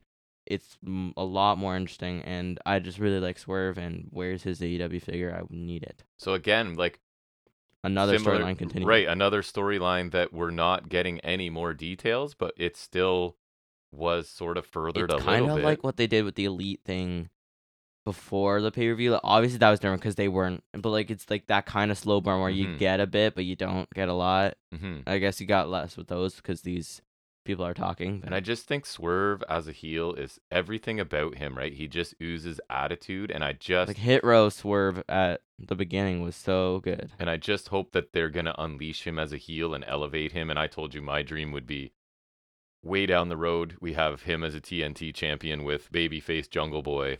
Give him either the just because titles. It's such a perfect heel and babyface dynamic, right? Give him any mid-card title. Like he can even take the Atlantic title. I don't really care. So I thought this was another like really short, simple way to like delay the payoff to this story, and it has me interested. So I thought this was good. Kind of building that payoff more, which I really like. Yep. Next we get our first match of the show. I guess, yeah. Orange Cassidy and Jake Hager for the Atlantic title. Speak of the devil. Because Hager deserves a shot because he likes his hat. Wrestling. Yeah. Yeah, he looks like an idiot in this, but anyways, go ahead and... That's his new thing. Yeah. Which I thought it was amusing in segments, but... I was hoping for more of there. like... Because, sometimes like, man, Hager actually looked good in You this like and that like Danielson dominant match. force, but The Danielson match. Exactly. Did not get that here. There was kind of a payoff at the end. There was. It was more about the angle than the match. We'll get there. Yeah. Which is great for a title match. I liked it, yeah. That's great. Yeah. Oh, no, not what you want. For the title match. That a title match is there to set up an angle. But that's what was people happening. not involved in the Right. match, also, mind you. Like, it's not like this is building like some bigger feud for Cassie. No. It's the factory. He was used as a something. prop here, basically. Pretty much. Yeah. Some notables: Hager hits Cassie off the apron, but he falls and gets caught by the best friends and also Rocky Romero. He's not a best friend; he's just a friend. Hager takes them out, but then he gets hit by a suicide dive from Cassie. Then he takes out Jazz with the dive. Garcia's there, who he's kind of dropped off. And that's his purple hat, isn't it? Yeah. Yeah. I guess he doesn't like it. He he's doesn't got- like it like Hater does. Ironically, Or he gets Hager. a belt and he gets less attention. Well, he even had a belt when the whole Danielson thing was going on, but that was at least interesting. It's like you rejoin Jazz and then just kind of fell Right. back into his place. Right. Like, Get him with 'cause that Regal. that's what storyline I'm was saying. great, but like he should have joined Blackpool. He would have been so much more interesting. agree. Like, because now he's just there. Yeah. I don't really care anymore. He's still good. Like, it's not like I don't like him again, but like, what's he done? I know. In He's like not... over a month. This at is what least. happens, right? They build people and then they don't seem to know what to do once Yeah, they build because them. Starks has kind of come back up now, and like Hobbs, Hobbs Starks kind of is- came back right. up, where like they were doing really well, then they kind of I fizzled feel out. Now they've Wardlow's come in back that up. boat. Although I think Wardlow, it's like I don't see it. Like, they're Like, it's great not at like building anything. these young guys, and then I'm like, they're kind of not sure what I to think do that at once least they the do. difference though is like with Starks and Hobbs, I at least see the Yes. money there. On Wardlow, it's just kind of it's fizzled out for me, Yeah. regardless of because he's at least been consistently on. Yes. Right? So like I feel like that's not even their fault at that point. But regardless, that's a little off topic. Sorry. Stundog Millionaire by Cassie, which I love that name. Followed by the Tilt World GT for 2. Always looks good. Well, it's okay. It's not Pac, so No. If he does it to Pac, that's the key. You need That's- Pac taking these you DDTs. need Pac just he can come in randomly and just take it. Right. For no reason. No wonder he breaks his nose. Hager counters the orange punch, hits a Uranagi for 2, which is alright. Cassie tries to get his feet up on a swagger bomb attempt from Hager, but Hager sees it coming and turns it into an I ankle did like lock. that because Cassidy put his feet up so early, right? That Hager actually noticed and didn't look stupid just Mhm. jumping into it. He countered kind of in the air, which was cool. But then he does look stupid because he lets go of the ankle lock Yes. to get his hat. Then Cassie hits an orange Yes. punch and rolls him up for the win. Post-match, the Factory come out. Obviously. The faction that consists of our star-studded squad of QT Marshall, Nick Camarato, Aaron Solo, Lee Johnson, Big Shotty, and Cole Carter. 2 times. Right. Good for you for calling the right name because I get Factory and Firm. To me, those names are just interchangeable. I have like a mental block for it. The Firm at least are more interesting to me because say what you want, but I care about W. Morrissey infinitely more than I care about anyone from To the me, Factory. it's just low card factions that start Hey, with F. don't say that about Ethan Page. Sorry, I know. That is offensive. The Factory come out and says QT says they have unfinished business because they lost to Best Friends and Danhausen on the 0 hour. Right. Oh. And it seems like Cassie has no problem getting title shots. I agree. That is, well, he gave one to Hager, so that's pretty He strong gave evidence. one to Lee Johnson. That too, yeah. That's pretty strong evidence. Yeah. Lights go out. Ooh. Julia Hart appears on the stage in red light and smoke and raises her hand to the camera. And the House of Black appear in the ring with the lights on. And they just smack the tar out of Best Friends, just beat him up in the ring. And then Factory are like clapping like, yay. Yeah, like, hey, Beat up. fellow heels, thanks for, And then House of Black start killing them Nope. too. Yep. And it's just 3 guys like taking what? So like Factory is like 5 guys and it's like 4 Best Friends. It's like 9 guys they Yeah. just took out. Destroyed them. Jobbers and security run so even more, and Murphy and Black take them out too. Murphy and King hit a Dante's Inferno on the stage to a security guy, which looked gnarly as It hell. looked That awesome. was awesome. And then Black says, members of the House of Black, please rise. That's over. And that was sick. Yeah, so the match I didn't care for, right? I'm not a Jake Hager fan by any means, but I thought he looked really silly here, right? I was hoping that it would be a little more competitive, and obviously he's not winning, but sometimes he could look, because he's even just the size difference. Cassidy could have been, the underdog babyface. It could have worked, but this was just a comedy match basically, and the whole hat thing and everything else is just kind of silly. But I guess it's a strong contrast to the segment that would follow, right? Because you go from comedy match to like dark group coming out and just killing people, which I thought was so good. Really cool return for them. They looked super dominant, got a really good reaction. It was from the actually crowd. funny because the Friday morning, I guess the same day we watched this, like before school, I sometimes just catch what's on the network, and they're playing Survivor Series 2018, and just so happens, Cruiserweight title match, Buddy Murphy and Right. Ali. So that was kind of cool. I missed that Murphy. I like that House of Black attacked heels and faces, right? Mhm. Just establishing as we will just kill everybody. Also, Murphy was buff back then, but he's so much bigger now. It's crazy. nuts. But I agree. I just like them. They killed everybody. Like, the match was fine. I didn't love that match. Cassie has had some good matches lately, I think. Yes. Like, he is actually pretty good. Like, if he's in there with the right guy, I think he's actually pretty Yep. nice. But I don't think Hager's the guy to have a good one with. Like, he's good sometimes, but again, I think he needs like a Danielson or like Yeah. this. Just it was Well, and they too clearly ridiculous. put him here to be funny, right? And that's and it not. just the whole obsessed with the hat thing was amusing in segments, but I think they went overboard here. I agree. The finish was lame too as a result of that. But whatever, it was okay. It didn't suck, I guess. Factory coming out was the lamest possible follow up they could have done, but it's okay because it all turned out well. Because House of Black are back, which is fantastic. All they did was just kill a bunch of people, which is extremely straightforward. But man, it was so sick. It made them look sick. They looked dominant. The Dante's Inferno on stage was killer. Awesome. They come out of this looking pretty cool. Like, this is a great way to kind of re-debut them, because it's been a while. It's kind of like it's a refresh, right? Yes. And like, I think the whole Sting feud really did them in, because just keeping me to look ridiculous from like Sting and Yes. and it was just ridiculous. But They like, needed to get away from that and take some time so we can forget they need that. to be dominant. Like, they can be a dark kind of like, I don't know if spooky is the right word, but like, how Malachi Black is. Like, they can be that kind of faction. I think that's really cool, because I don't think they border on supernatural, right? I don't even think they need championships. I don't think so. I mean, I would personally like to have them with the trio titles one day. Not, at least not right now. No. Like, and I don't know if they can be that kind of dark faction, because I really like it, because they don't border on that supernatural that would be kind of stupid, right? So, like with them and the Elite back kind of like in succession, the trios division can once again flourish. So I'm very happy they're back. It came out of the blue because I didn't hear anything about this. No. But I ain't complaining, because Murphy is my boy. My only nitpick is clearly they're putting Julia Hart in a little different role, kind of out front, and I'll see how I feel about that, because sometimes I just find like she's just this adorable, like, I still don't get why young they chose woman, her and it of all kind people. of doesn't. I don't know if it fits, but we'll see. But yeah, it was really cool overall. I don't know why it's her. It could have been someone else. Agree. But anyways, we'll see what happens. Next we got a recap of the Jungle Boy Luchasaurus cage match, and then we get a bit from Jungle Boy kind of post match, because he still got like the dried blood on his face. Which I thought looked awesome. I always loved that. Yeah. Remember when 2.0 did that after the arena anchoring? Matt Menard especially, or like both of them, they were just like, and it's no, just it was like blood and guts. It was after blood and guts. It's just like clearly you got them the minute the match was over, which I think is cool. They haven't had time to clean up or anything, right? Mm-hmm. I think it's a really nice look. He basically just says Luchasaurus hurt him more than anyone, but it felt cathartic to kind of deal with that.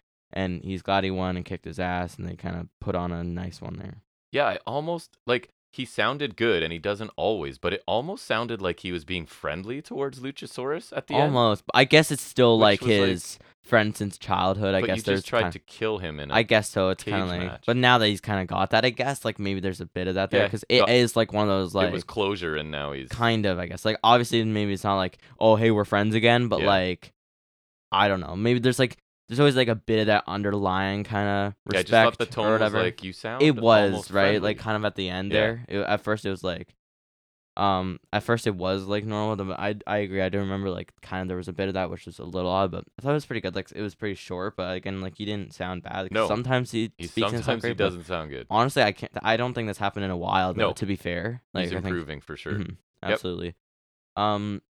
Remember when he won the Casino Battle Royal, and that was like a while ago. I wonder how long it'll take before I start calling him Jack Perry, because to me he's just still Jungle Boy. They're trying hard, but I'm okay with it being like Jungle Boy Jack Perry, because then Jungle Boy Jack Perry. Yeah, he was way ahead of the curve on that one. If we want to talk about like predictions, JR is like got the greatest one of all time. But like I don't mind it as like a nickname there because you can still call him Jungle Boy. Because I don't know if I'll let that go. Yeah. I probably would It's eventually. hard for me so far. Especially if it's just Jack Perry, then I don't know. It's just weird because I think Jungle Boy kind of gives him a bit of a gimmick, you know. Yeah. Regardless of like if it's just his name or not.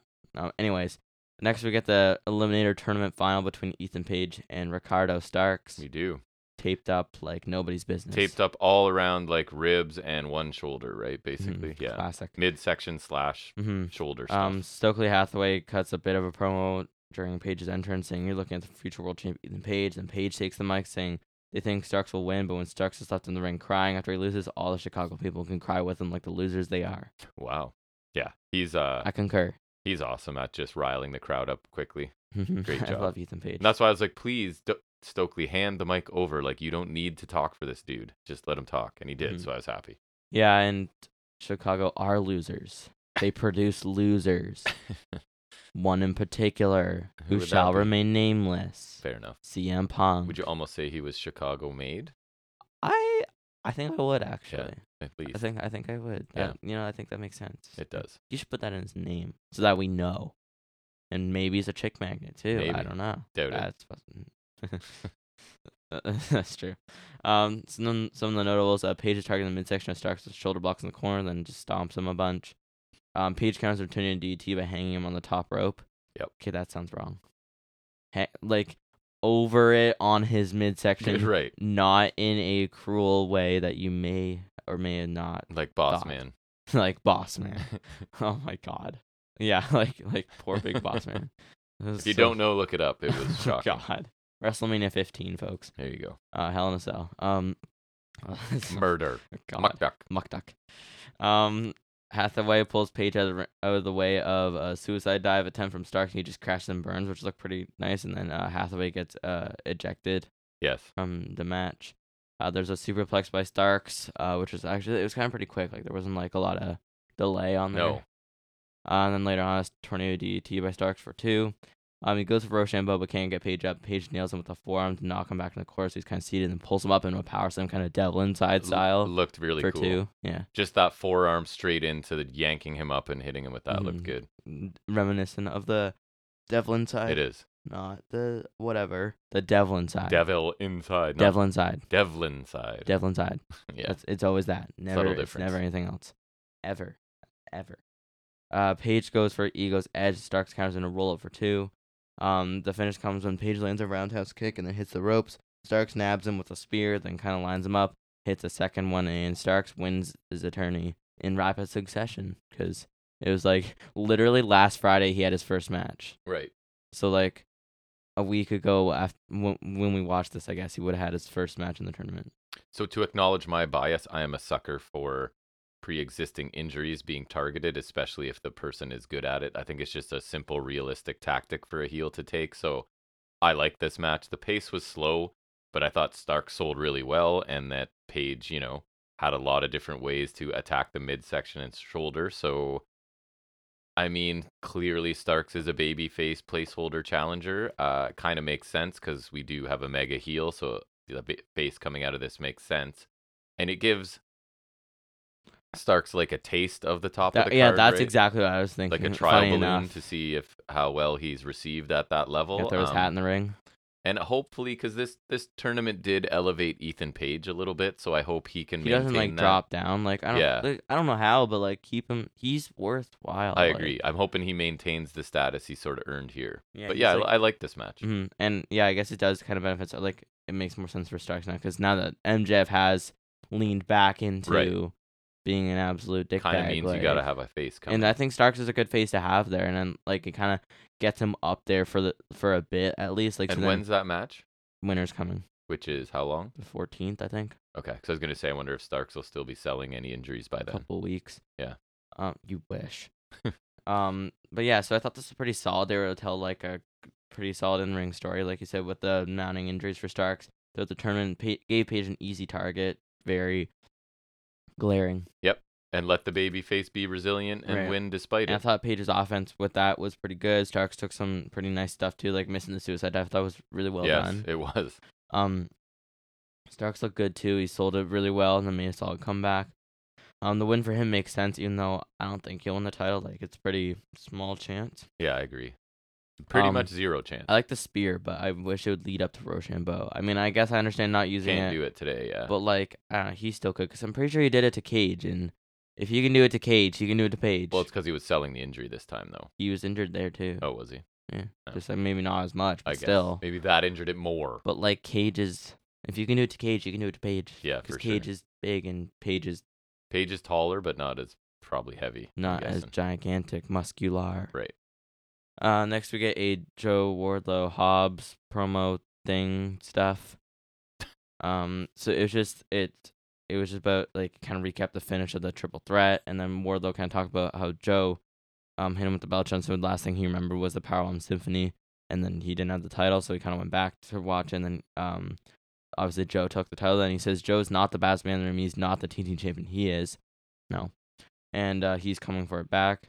So I thought it was pretty fine. No surprise the feud isn't done yet. I'm just hoping Joe kind of keeps the title for a bit, 'cause I don't really want him to win the title just to kind of elevate Wardlow more. No, I I don't don't either. care anymore. No, And if you're gonna elevate anyone, elevate Hobbs. Yes, it's heel, but Yes. give it to Hobbs. agree.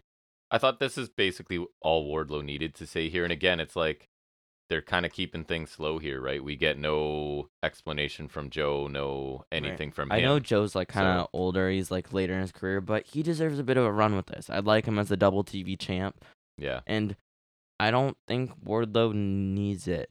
Not that he's gonna move up. I don't think he deserves it. I don't know what they do with Wardlow now, to be honest. He's just kind of I there. don't know. I just don't. I don't know. He's I not don't- super interesting to me. Like, I he's cool. Like the match with Cage, I remember I really liked that match. But I don't know. I feel like Joe fits more. He fits more in Ring of Honor, but Like, I for almost sure. want Wardlow there so that he can do stuff. But I don't really have to be bothered with it. Yeah, I guess we'll see where this goes, and we'll have to hear from Joe probably next week, I would imagine. Yeah. Clarify it a bit. I don't think we need it back on Wardlow though. I don't either. Next we get Cargill Energy at their confrontation with Bow Wow. Because Celebrity stuff. like why? I don't know. I don't care. I don't know. She said she's not giving more clout to Bow Wow. I don't even know who that is.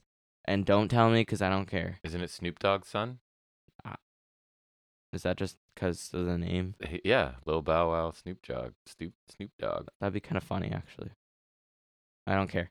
And she's happy to finally have her belt back. No thanks to the baddies. And Velvet is back as well. They'll celebrate next week. So they kind of leave, but Sterling kind of holds Hogan back and gets her to sign something acknowledging she did not hold up her end of the bargain. She is no longer required in the baddies. Oh, he was discovered by Snoop Dogg. Oh. I think. So I then don't know. he'd pattern his name. Okay. That's I guess so. His son. I don't know anything about anything clearly. Yeah, I don't know. Jade, again, I already said it. She feels a bit stagnant, right? It's similar promos, similar matches, no end in sight to the winning streak. The I guess only we have a bit of a development is that Hogan and I thought it'd be Layla Gray. I like Kiera Hogan, so I'm hoping she gets a little bit of something out of this, but probably not because it's I the don't think women's so. division and it's AEW, and well, they and I just think like don't have room. it is the women's division in AEW, but also I feel like there's bigger stars than her. There are, but I mean, they could turn her into something. I don't know. I I don't know. like her, I but don't anyways. see her as like she could be a top one in Impact, but Yeah. This segment was Impact just, is a different league. it is. This segment was just kind of there for me. Like Tasha Steelz ain't winning no belts in AEW, you know? No, I think they're kind of done with that experiment too. It seems. Yeah. They pushed her back down the card a bit. Feels Mm. like. It was fine. I don't really care the Bow Wow thing. Not only do I not understand, but I don't care. I could not be bothered at all. Like this could just go away and die, and I don't care. Yep. I don't. Doesn't, Like I'm surprised Hogan's out. Would have expected to be Layla Gray, but I guess Hogan was the one who kept failing like a dumb little chump. Right. Next we get Death Triangle versus the Elite in the Trios Championship Best of 7 Series match this. 2. Who cares? Let's go. Again. No. Terrible. Oh darn. 6 of the greatest wrestlers in the world again together. I don't wanna. No. Don't make me. Sorry. Go ahead. And I had to take notes on it. Like I don't care. I didn't really take notes. Well, that's good because it sucked.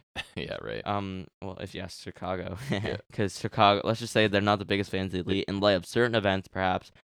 Even though a certain native was at fault largely, but I digress. Who shall remain nameless. Right. once Yes, Elite again. did not get a welcoming reaction in this one, but CM Punk. but it almost like I don't know. I it kinda like works for them because they would love that. Like just the d-bags that they I don't are know, like would in heel or face. kayfabe They or- just they just in both probably. Hmm. Like, I really think they don't, like, it doesn't I don't matter. know, Omega. I saw Omega saying before the show not to like for fans to let it go, Yeah. then proceeded to bite Right. Pac and hit him And with hit a a GTS. GTS. Exactly. So So they know I what don't know. they're I don't doing. care. I love it. Like I I think feel it's like funny. I feel like the Punk worshippers will be like, "Oh, see, the Elite are a bunch of douchebags or whatever," and Yeah. like I don't know, something like that. Like they're a bunch of like pricks, and they're just like gonna keep kind of like I don't know how to say it, but like teasing it or whatever, like Yeah. kind of.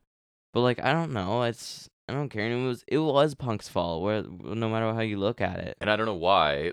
If it were WWE, I would be like, I don't think all your fans might be in on the whole press conference fight stuff, but I feel like AEW fans, the vast majority are, so that they can just understand this is Chicago, this is Punk's people, they hate the Elite, and next week it won't be like that, right? And WWE would be like, I don't know if all of your fans are clued in and that you should really play into it because you're kind of playing into the smart fans or whatever, but I think AEW, most people know Right. what's going on, right? Yeah, I don't know. So I don't know. It was really funny because I I think thought so. certain people will view it another way, but I think either way you look at it, it was Punk's fault for the whole thing. So I don't care what the Elite do. The Elite can do whatever the hell they want. Yeah, And I don't think it bothered them at all. yeah, like I don't know. Punk sucks. He can go suck a poop. Okay, let's stay classy. Classy man, Punk. Keep going, man. Nailed I got appointments. So there's a handshake between Omega and Phoenix, and he just triggers him because that's how you do. Right off the hop. And then a brawl breaks out, and the Elite beat down Phoenix.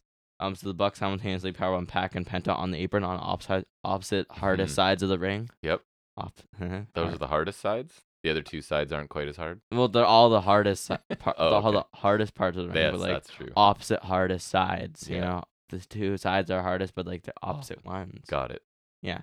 So Omega lines up to run for the Tope con Hilo. You know that he be doing. He does. And also Pac has an orbital mask, or so not orbital because it's not eyes, but like a nose protector mask. Yes. And so the Bucks are holding him for the dive, but then Phoenix just jumps in with rolling cutter, spikes Omega because I don't know how he takes that without dying. Like on his face, you can watch him like, land on his face. He's kind of like on the like kind of diagonal too. Looked He's awesome. like, I don't know how he takes that like that, but it gets an audible reaction out of me every time. It's just like I actually wrote it down. I love it. Yeah, I've never seen. I saw the clip of that on Instagram. It was sweet. It was. Then he does like that spinning, just like the dive where he just spins like 5 times to the Bucks. So that was cool. Guitar Crusher by Omega for 2, which is a move I shouldn't really like because it's just like jumping over for a face buster. But it was on to Pac, right? So his face is already busted. Oh yeah, well, and I don't know. I just like how Omega does it. Yeah. I don't know why, but Omega bites Pac on the arm. References. Not Days Steel. I understood that reference, Uh-huh. which in itself is a reference because Captain America said that. America. And then runs at Pac and gets killed with the snap German. Again, how does he not die? We watched that twice because it looked amazing. Just like, lightning. It's partially on Pac for just like doing it so fast and getting it, but like Omega just takes it like a champ. Omega's like, go ahead, do it as hard as you want. I genuinely don't understand how he doesn't like kill himself doing this, but like him and Pac take face bumps like up with the best, you know. Next Penta gets a hot tag flurry, once again wearing a vest though. Then the Elite rip off Pac's protective mask. So I guess like how bad is it if he can do that? I bet you it's real and he just trusts those dudes to not actually cave his face in. I think that's my guess. I could be wrong. I wouldn't be surprised. Triple super kick by the Elite. But it's funny because he covered his face. Yeah. And then he moved his hands right before they kicked him. So I'm like, okay, he's gonna protect himself a little bit with his broken nose. Nope, he moved them out of the way right in time to get kicked. They called that a BTE trigger. I'm like, are you stupid? Yeah, it wasn't the case. Not at all. Not any of them. It's not even like there's a V trigger in it. No. Lucha Bros broke the pin at 2. There's the Escalera and like the Spaceman Poncha, Tornillo, Fosbury Flop, whatever you want to call it, by Nick. Just I love that. I forgot to mention, but like at one point, Matt did like the moonsault where he's got like the praying hands, like for I think because of the song. Like it just looks so graceful for some reason when he's doing that because he maintains that just flipping back and like it's such a clean landing too.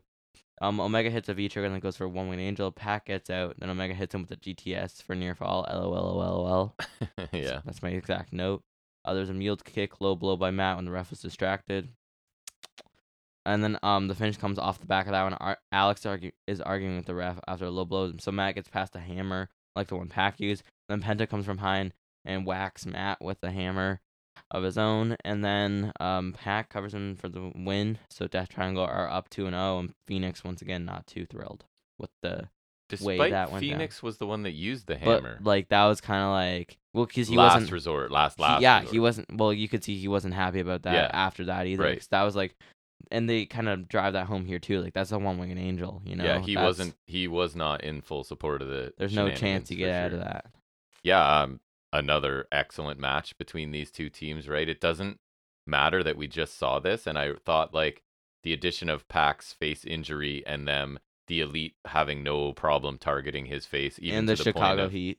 yes, even to the point of taking off the shield and hitting him with stuff to his face. Literally kicking him in the face simultaneously with 3 people. And I really thought it was a nice touch to have Death Triangle win to go up 2-0 here, because Yeah, I we think all that's assume really it's nice. going 7, right? So this just adds to some of the drama.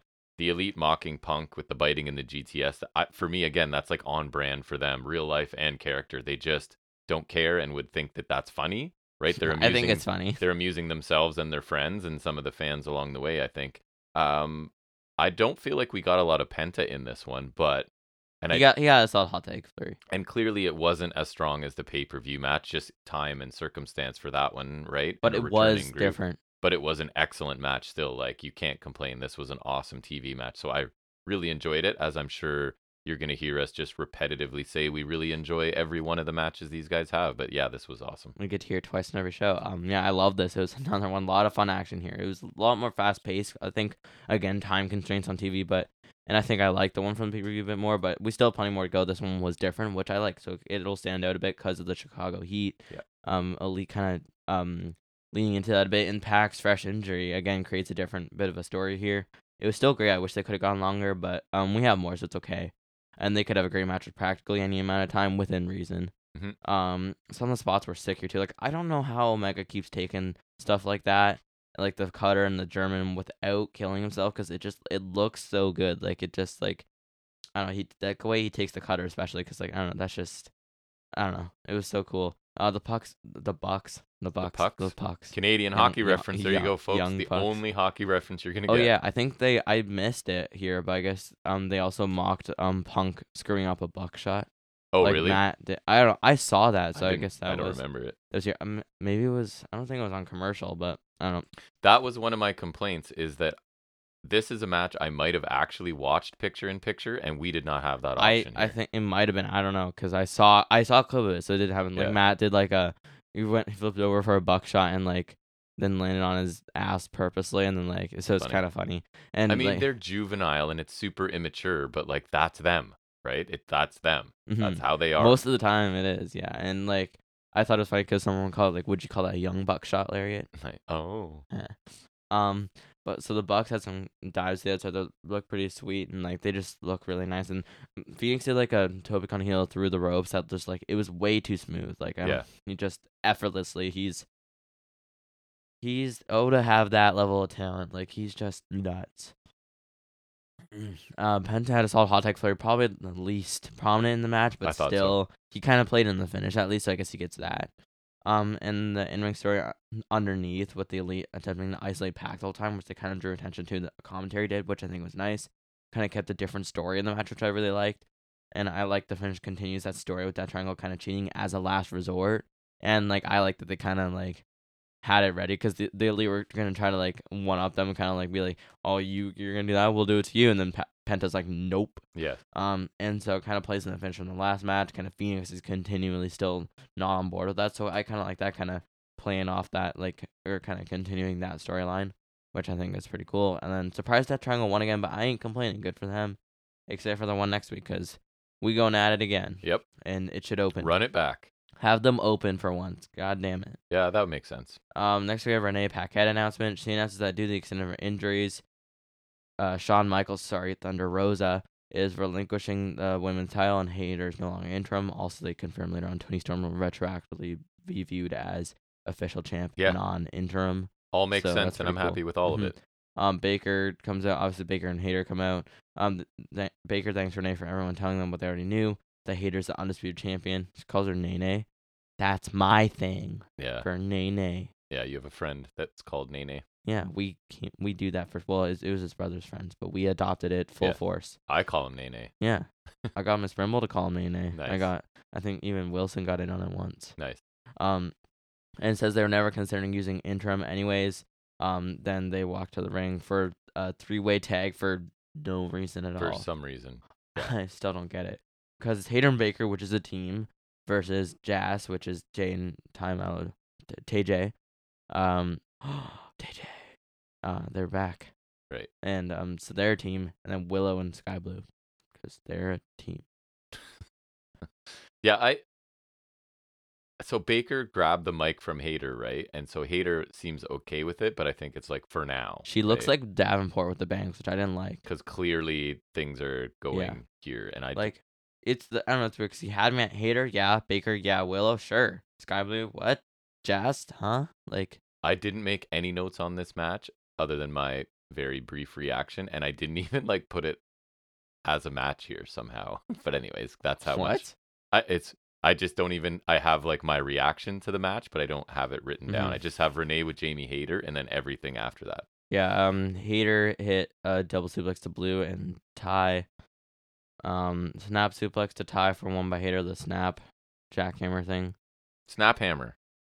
That's fine. I'm coining it now. So smash contraption. You got to know if you're a regular listener to this show. Smash contraption. And the snap hammer is her. Is there anything else? I feel like we gotta have Probably. done more than that. Could be. We also have the ranking number 5. We need a glossary of the, FNS wrestlingisms. Yeah, FNSisms. Nice. I think Smash Contraptions, because honestly, I've legitimately adopted that as the name to the point where I get a little confused when they say Big Rig, because like, I don't know, that was the funniest thing, and then now I've like legitimately just adopted that. Like, what did they call it before the Big Rig? I don't You are locked into see. Smash Contraption. It's just like, I don't know, and it sounds so right too. Like it's just like it's what's similar to and that's just us joking because Shatter it's Shatter Machine. Machine. So we right, made it I almost said Smash Smash Contraption. Machine. I was like, that's not right. Shatter Machine. Honestly, I've completely forgotten about Shatter Machine. It's honestly to the point where it's just like it's forever been Smash You should Contraption. Contact them through Instagram and say, nope, it's the Smash. It's the Smash Contraption. Yeah, it's so good. Oh wait, Death Rhombus. That's Right. another one. Right. And whenever they get a 4th member, I would very much like Death Rhombus because it just amuses me greatly It for no does. reason at all. Carry on. We digress. Carry on. Carrying Cross. Wayward Son. Oh, right, that too. Hey, no, not carrying Cross. No, gross. Ew, gross, gross. There's a Fisherman Neckbreaker to Sky Blue by Baker. Then there was a Kickathon where everyone's just kicking someone else. I thought that was fun. That was alright. Code Blue by Sky. But the pin immediately gets broken by Baker. It looks cool, but the setup is so stupid because it's like The person has to they're be like, bent over and at the she waist. runs like from the side Yeah. and kind of like does like a spin into it, yeah. which I think is a stupid setup for it. Like, it's stupid. Like, it sucks. Right, I Like, it's understand. like I when understand. Baker runs for a curb stomp, which is cool. It's but like the eclipse when someone has to stand there staggering in Right. the corner. But it's like the curb stomp where it's like they're running from the side, but it's like it's the dumbest way to do it. Yeah, At not least come ideal. from the front. That's what she said. Okay. The finish comes when Hayter hits the backbreaker, the hate breaker, if you want to call it that, and then a curb stomp from Baker, both the Sky Blue, and they pick up the win.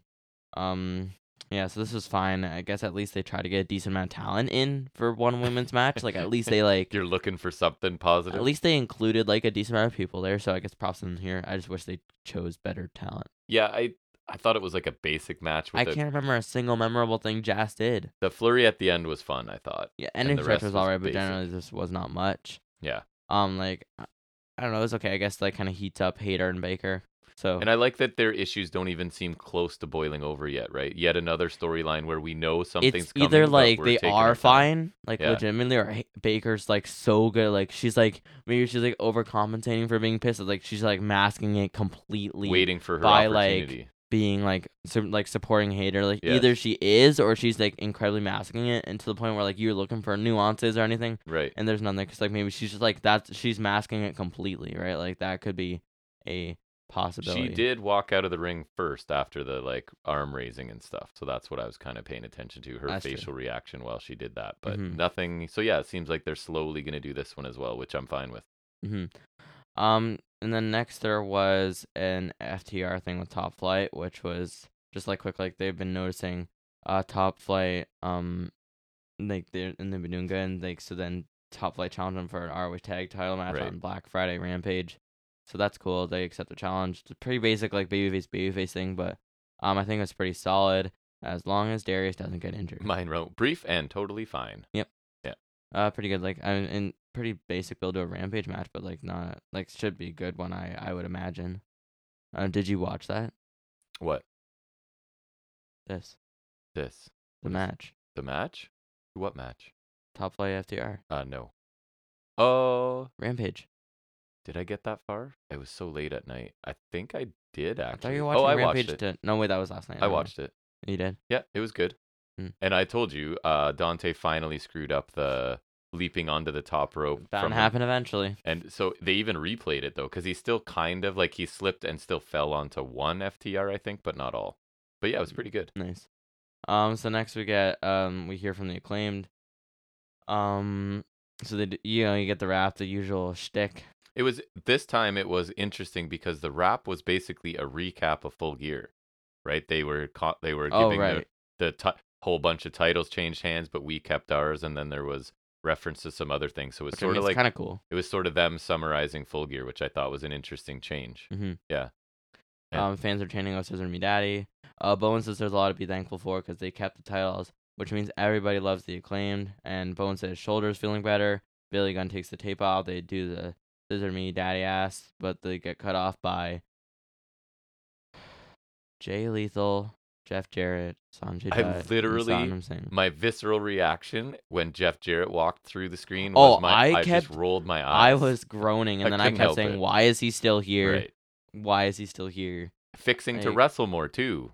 Like be there, be in the No, don't be there. well, I mean off camera, be in whatever Oh. backstage. Get away. Yeah. Don't need you on TV. Yeah, so Jay and Dub were mad that they mentioned them in losing at Full Gear. Oh, Right. darn. So now we need a tag title shot. Jarrett came in talking and the fans chanted TNA sucks, which was pretty funny. I think yeah. that was really funny. And Jet, he threatened to hit Caster with a guitar and powder. That's what he does. Jeff's he's just spouted off some of his usual lines, ended, and then they did the scissor thing. Yeah, so this was okay. I thought it was fun other than Jeff Jarrett. It was a solid promo, like not a lot of substance again, but it's pretty like they're really over, so it's fun even it's if what there's the not a lot crowd of substance. wanted. They right. got it. I'll say I wasn't too thrilled with seeing Dutton sing, and then I was pissed when Jarrett's still around. Me too. And maybe even a tag title program. Like, why? Jarrett serves no purpose and he sucks. He's not that great in the ring. And guess what? They didn't even win at Full Gear. It's Right. not even like they have momentum. No. They don't even have momentum. Beloved momentum. Not even momentum. Nope, Jeff Jarrett adds nothing, so I don't know why he needs to be included. I was disappointed a little bit, but the rest I thought was fun, and it's what the crowd wants, so they got what they wanted, and I don't know why we need Jarrett I involved don't know in if I'd anything. rather see Lethal and Jarrett or Sting and Darby challenge for the titles because I don't know. They shouldn't, neither. No, neither. you. But like in a perfect world, but clearly, evidently, this is not that. I agree. Next we get our main event, which is Jericho versus Ishii And I'll for the bet you, ROH World Title, which over-delivered. the first half of this is about the easiest recap Oh ever. my god, yeah. So there's a back suplex by Ishii. Jericho hits him with a shoulder tackle, which just kind of sends him back to the ropes, and then he kind of knocks Jericho down with one of his own. Chop exchange, which to my surprise continued through the entire Yep. commercial break, and now Jericho's chest is dripping with blood. So it was Like, probably 4 or 5 Remember, minutes. like, what was it, Briscoe's, when his, like, Dax's chest was kind of blistered Yeah. with blood? Like, he is just Dripping. It was insane. I was, like, aghast by that. Yeah. Like, it was intense. it was something. Like, they were just chopping through now that would be interesting to be there live. Just they're chopping for, like, 5 minutes or something. straight. That is nuts. Even more corner chops by Ishii to the point where I was just like, stop. Yeah. Like, stop. Like, just do something else. Like, just stop. Not even like that it was boring, but just like for Jericho's Just poor, vicious. Yes. like for Jericho's sake, just stop chopping him. There's the crowd count punches by Jericho, but eventually ECE kind of picks him up off that, carries him with a stack powerbomb for 2. Jericho spikes Ishii with the DT on the apron, which is pretty gnarly. Yes. Looked awesome. There's a Lions up by Jericho for a 1 count. Ishii gets back up as he does. Codebreaker for a near fall by Jericho. Sliding lariat by Ishii for 2. Then he comes back to the codebreaker of his own. Then what follows with a big lariat for a near fall. The finish comes when Jericho gets Ishii in the walls of Jericho, but he almost gets to a rope break. And then he switches to line tamer, and Ishii flips him off, then taps out. I thought that was an awesome tap out. Post match, Jericho walks to the announce table and has his sights hit Riccaboni again for some reason. Then Claudio kind of clocks him with a right Yeah. to end the show.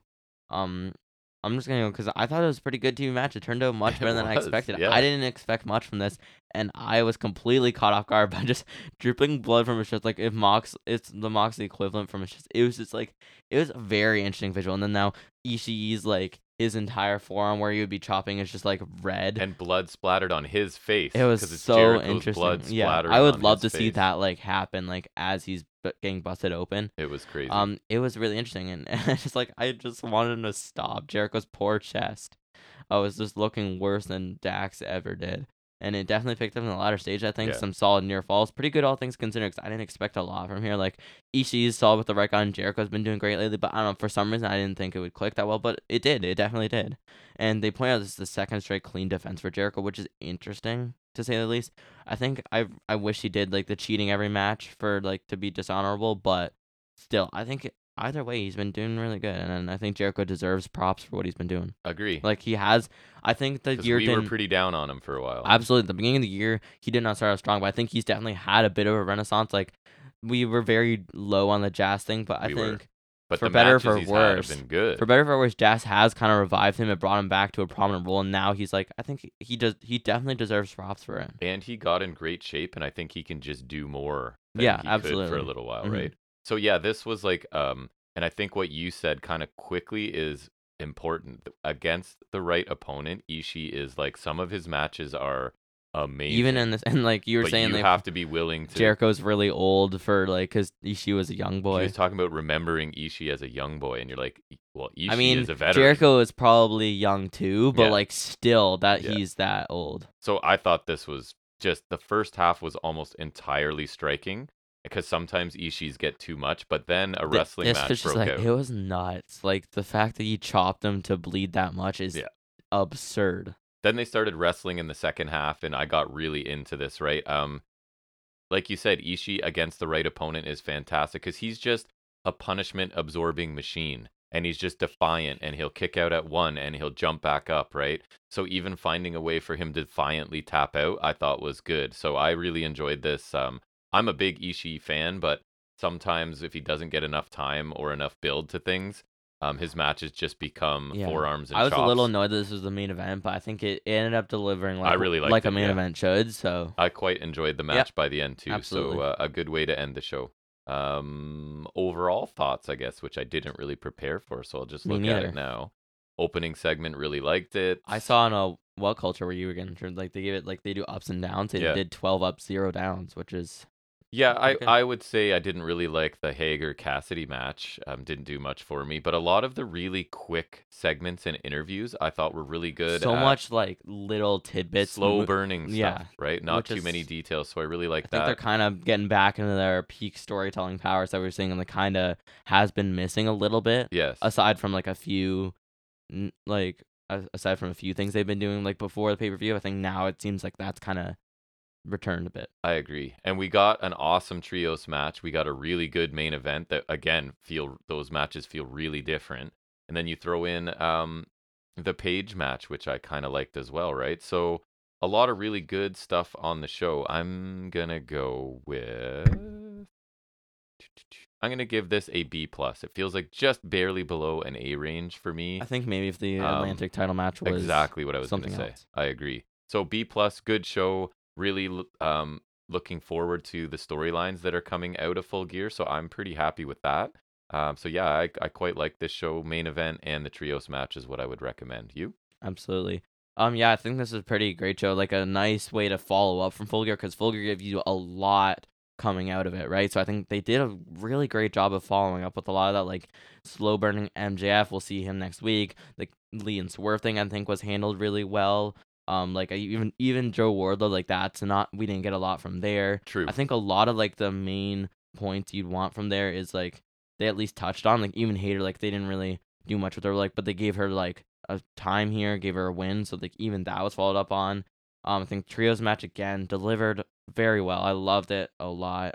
So I think that best of 7 series is just gonna be constant entertainment. Like I think Yes. even if like Dynamite kind of lets us down, because sometimes that happens. I mean, I don't want that to happen, obviously, but even if they do, if like in the next coming months, I think at least unless they take a break, we know that there's going to be that bright spot Yeah, in they've the trios announced match. when all of them are. I forget I forget. Wait, what the actually, I lineup can was, find it but really quick. Hold on. Well, I'll try to keep yeah, talking while I'm keep doing going. Finish your. like the Look it up in a Atlantic minute. title match, I wasn't my favorite, but The aftermath was cool. yeah, I think the aftermath made it kind of redeemed itself, right? I think Right. House of Black being back, I'm really happy with that. Did I save this? I wish I did. I don't know. I feel like I know one of them is next week, so on the 30th we'll get another one. And then I know one of them is at Winter's Coming. Yes, those are the two I remember as well. I feel like where is it? And then I'm not sure. Anyways, what's your letter grade for the show? Oh, here it is. Sorry, I got it. So obviously, match 1 was Full Gear. Then we just had match 2. Match 3 is the 30th. Then match 4 is the Winter's Coming that I said. Then match 5 is If Necessary. So the 5, 6, and 7 are If Necessary, of course. Which I guess technically they might not be.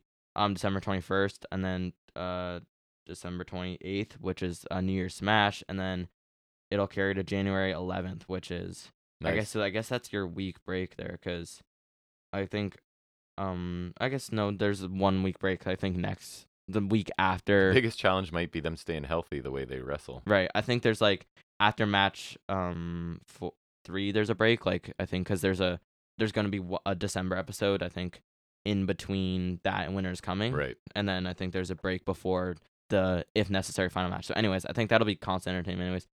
And I think a lot of the segments delivered. To go back to this, I forgot to mention Paige Starks like that, decent enough. Like I think it was a pretty good TV match. The women's match didn't suck; it just wasn't that great. But at least they did put in like a solid amount of talent there. So I guess if you're gonna The get people final in there, flurry was fun, I thought. yeah, I guess if you're gonna get people in there, they got in a solid amount of people. Again, the main event over delivered. Like I didn't expect much of that, and I actually ended up liking it a decent amount. So I think a general B+ show. Like a couple things that delivered more, like if the women's match a little better, if the Atlantic title match Then is it's an better, A. then it would be an A. But I think agree. it delivered on a lot of fronts. I think Me too. it was a really good show. I think there's a lot of things you could check out there. I would definitely recommend the trios match, of course, but also I'd say check out the Ring of Honor title match. I liked it a lot more than I expected, so I would say check that out too. And a B+ is more than fair. Nice. All right, well, let's move into some trivia. I feel like it might be repetitive, but again, I'm not going back through 122 episodes to see what I did. And this podcast is completely free all the time with no ads or anything. So, and timestamps are there if you think you've heard this and you want to skip it. I can't remember. I feel like some of the questions we've done and maybe some we haven't. But anyways, regardless, we're going to swing into what we like to call off the top of his head.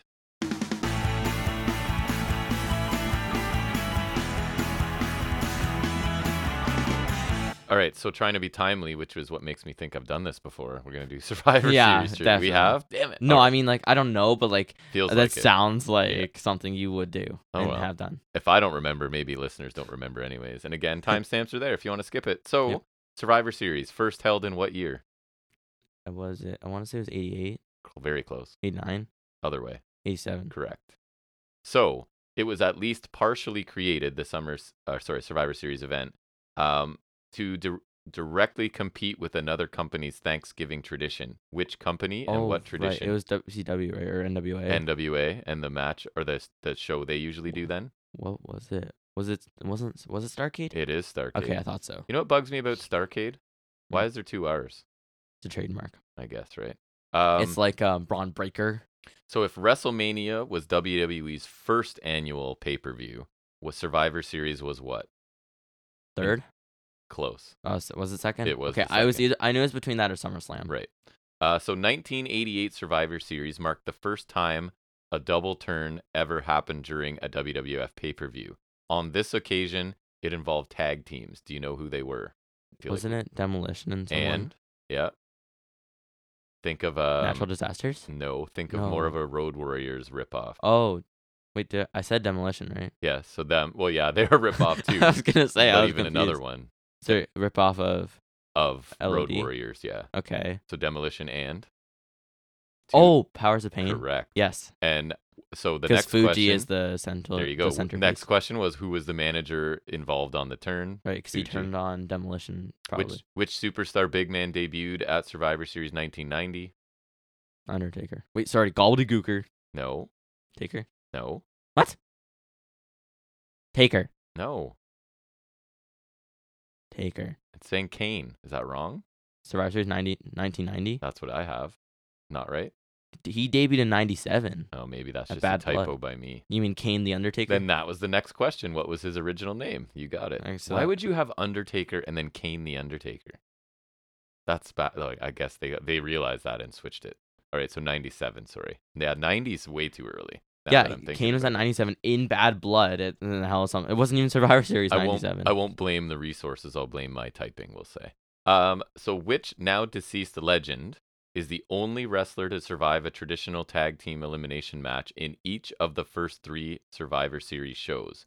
He's the only Warrior? one to go undefeated at the event in the 80s as well. Warrior. Not Warrior. Similar Hogan. profile, though. No. Savage. Yes, Macho Man. Which celebrity participated in a Survivor Series match in 1989? So celebrity, kind of air quotes, and if you want a hint, think about a really bad wrestling-related movie from that time period. Oh, Zeus. Correct. That if you haven't Oh, God. listened, we reviewed Why did we that do movie that? When did we do that? Why did we do that? long time ago. Was that our anniversary thing or whatever? That I might think? have been. It's our only movie review that That's we've so done, stupid. and it was a great I'm film. ashamed that that's the movie review of all the movies I've seen in my life. Yeah. That's the movie we reviewed. And remember, we planned to watch it twice, and we just were like, we can't. No, it's so stupid. Once for quote unquote enjoyment, and once to take notes, and we're like, no, one time No. only. I'm out. I don't think I ever want to watch that ever again. Which two forever linked wrestlers first battled for the WWF Championship in the main event of SummerSlam? Sorry, why? Because I just put SS as a shortened. That's Survivor- why I hate that, because it's like the acronym is the exact same. Survivor Series 92. Brett and John. Correct. There was an unusual championship match at the 1993 Survivor Series that involved a tag team from an outside company. What was the company and what was the team? Wasn't it Smoky Mountain? It was Smoky Mountain. I don't correct? know the team, but Think of a famous. was it Rock and Roll? It was Okay. Rock and Roll Express. Do you know who they faced? I should, but I The don't Heavenly remember. Bodies. Okay, I don't know I why you should know know that. that. Name the last time a non-WWF belt, excluding the ECW championships that was briefly revived, right? So the last non-WWF belt ever defended at Survivor Series. Was it NWA thing? It was, no. North American title or something. What were the belts being defended? No clue. So WCW titles were merged with existing WWF ones. What? That's what that count? Damn it. Yeah. What year was that then? 2001. I know you knew, but it was Like, because you were assuming those were like- already WWF ones. or like that they were like unified or whatever. Like Yeah. I thought like getting titles defended, because that yeah, probably true. happened. Defended, I guess they are, and then unified. I guess technically, that technically counts, but just unclear. to make you say this name. Whether he's entering as champion or challenger, this currently controversial wrestler has never lost a title match at Survivor Series. You'll take an X on this one, take an L just to not say it. Who is it? Aren't I nice? I went out of my way to find one. So who? CM Punk. Correct. Very good. Yeah, because he won the title from Del Rio at Survivor Series 2011. Then that was his big long title run. Right. Because then he defended it against Ryback and Cena at 2012. And do you care to guess how that match ended? Would you like to guess? No. How? Shield. Oh, right. This Canadian wrestler has been eliminated Kenny from Omega. Survivor Series matches under 3 different names in the late 80s and the early 90s. His own name is one, and then 2 other kayfabe names. So I'll take any of those. Canadian wrestler, mostly known for tag teams, but had a singles run as well. Like mid-card guy. Tag team champion, maybe mid-card singles champion. Canadian. Heel, always, I think. Martel. No. Is he Canadian? Yes. Okay, I don't know why I knew that. A fellow French Canadian. Oh, Mountie. Correct. Who is? Is it Jacques? Jacques Rougeau. Dr. Good. Joe, and then wait, isn't there a third one? I don't know what his third name would have been. It was Jacques Rougeau, Mountie. the Mountie, and then something I else. don't know. That makes sense. Anyways, who's the only man to lose 3 elimination tag matches under 3 different names in 3 different decades? So 99, 2003, 2012. And if you need a hint, because you will, mid-card big man who spent some time in Japan before coming back for the latest one. Oh, Albert. Correct. Also known as? A-Train, Correct. Prince Albert, Hip Hop Hippo, Tensai. There you go. Tensai's the one from coming back from Lord Japan. Tensai. He was awesome there. He's actually really good. I don't know what their problem. He's a trainer now for them, right? He's an A trainer. Is he still there? I think so. A-Trainer. I could be wrong. He's A-Trainer. Who's the only performer to win an elimination tag match in at least 3 different decades? So 99, 2004, 2010. Also the only performer to win an elimination match and a world championship in a second encounter in the same night. After winning his handicap Survivor Series match in 99, he went on to snatch the championship in a triple threat against who then? Triple H and Rock. Correct. Austin. Who was the champion at that time? Trips. Correct. Last one. I figured we'd need to get through quickly. Who is the only performer to be eliminated under 4 different stage names? Foley? Nope, spanning the late 90s to early 2000s. And I have a hint that'll help you probably. Okay. A former champion, I don't know if it's WWE or whatever, but main champion, who's recently returned to WWE TV in support of a current wrestler. I wouldn't say managing, but he's like speaking for him. JBL? Correct. Oh, right, because he's had JBL, Bradshaw, I guess different. Blackjack Bradshaw, probably. Justin Hawk Bradshaw. That's probably all of them. Yeah. I would think. Nice. Yeah, very good. All right, so then we're going to move into just quickly going over some other things we liked and didn't like from the week of wrestling in a segment we call High Spots and Rest Holds.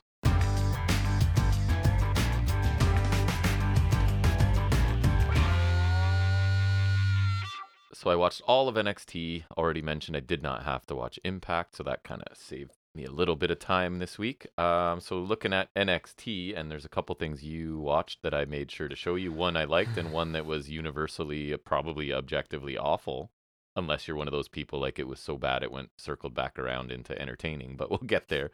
So for me, the rest hold was the opening segment with Toxic Attraction that was interrupted by Katana Chance and Kaden Carter. It's just Rose cuts the same promo she always does, right? About how she does everything on her own when she doesn't actually. But the lines that were scripted for the other 2 women this week, and a lot of weeks maybe, did them no favors. I don't think they're good anyways on the mic. Dolan and oh my god, I saw JC Jane. I saw they were playing War Games from last year, and I saw their entrance it reminds me how bad they used to be. They're not they much still better, suck, but they're better. Yeah. It reminds me how bad they used to be and how little they've improved. And just the lines they were given, people don't speak like that in real life, and that was something that was for me really noticeable on this episode of the show. It's who talks like that? That the written dialogue is holding performers back rather than helping them, and that was the case. And as a bonus, the women's tag division, there are no tag teams. There's Toxic Attraction. Why is it still there? And there's Chance and Carter. So there's no new challengers. We have to go back to Toxic Attraction, which I don't think anybody really needs to see. No one in the right mind wants to. So there's no prestige to these belts when there's no teams. The only other team I think would have been Yulisa Leon but they're really low and injured, so they're done. Injured, right? So there are no other tag teams that I can actually think of. So it's kind of ridiculous to have a championship for that division, but whatever. Another rest hold. They should have just kept the main roster ones tri-branded. I remember why they introduced these ones, but it's still stupid. I felt really bad for Wendy Chu because she was upset after her loss against Cora Jade, and she was sitting in the ring basically crying or whatever, and the camera's literally zooming in on her for quite a while, and one of her fake eyelashes had traveled down her face and was stuck to her cheek and just sat there. So I felt kind of bad because I don't think that was on purpose. It kind of looked silly, but the match itself was okay. I will say Cora Jade makes far fewer mistakes than she used to. Her matches are at least clean now, whereas before I would be laughing at a couple things every match she had, right? Rest hold, Apollo Crews segment, again, lines that don't sound natural and take me out of the segment. He's basically talking about he wants the NXT championship. I think he's Braun Breaker's next challenger, but just saying it in a way that people wouldn't say it, right? So I don't understand. It just takes me out of these things. A high spot for me was a subtle tease of Ivy Nile maybe having issues with Diamond Mine. So Ivy Nile had just beaten Kiana James in an okay match. The Creeds come out because they're fired up because Indusheer have been attacking them, right? Oh So yeah, Dynamite's still a thing. so they start talking about that, and Ivy doesn't seem impressed.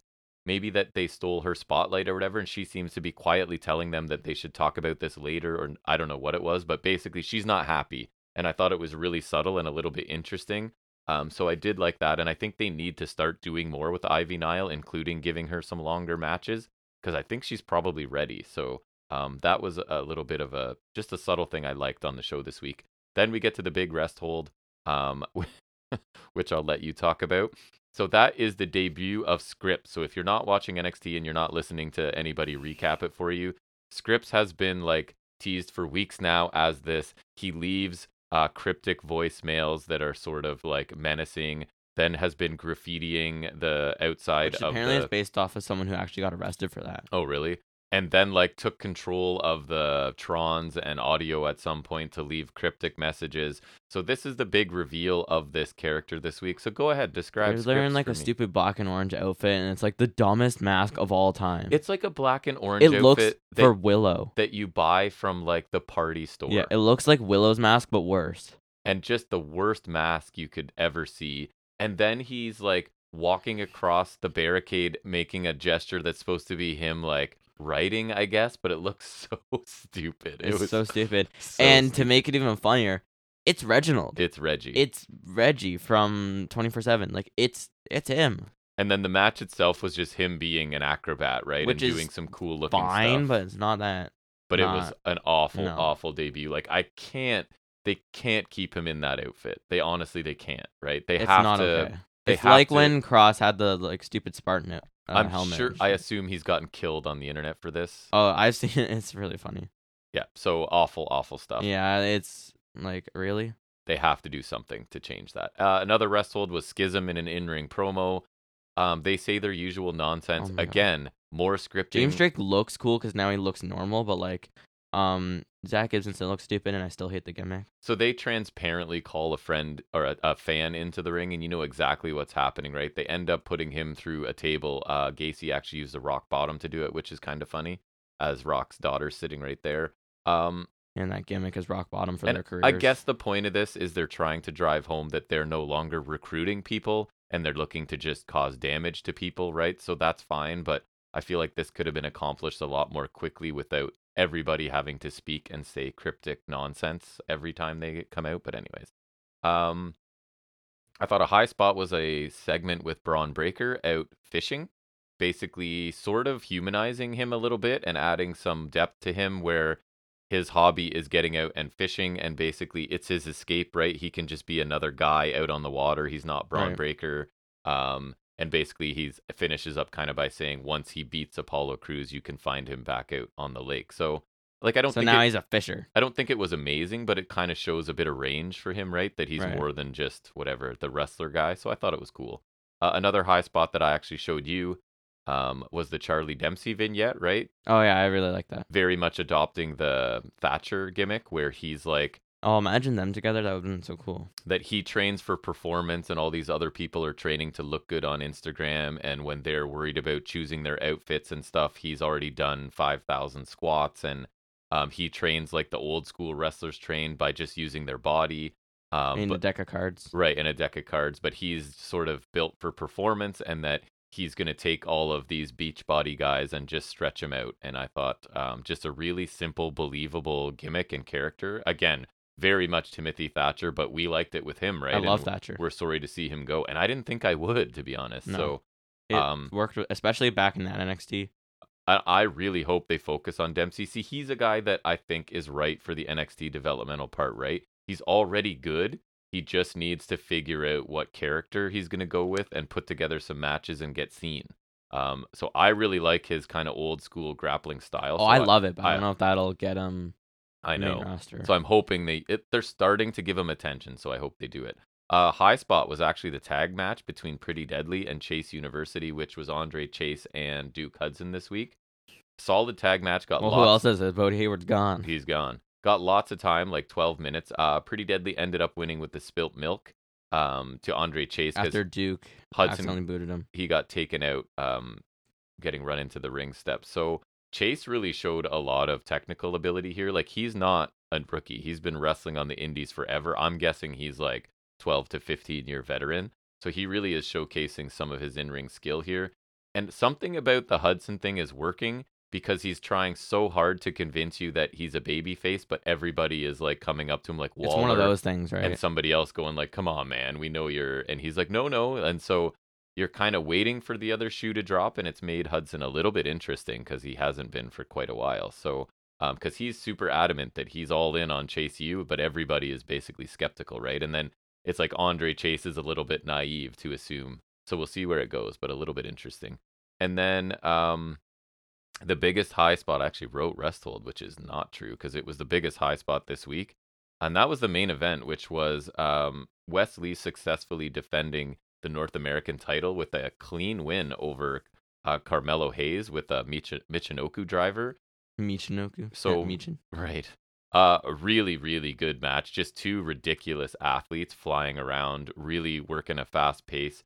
I think Carmelo Hayes, he's a megastar, and I think his star power, he outshines Wes Lee, but Lee looked great here too.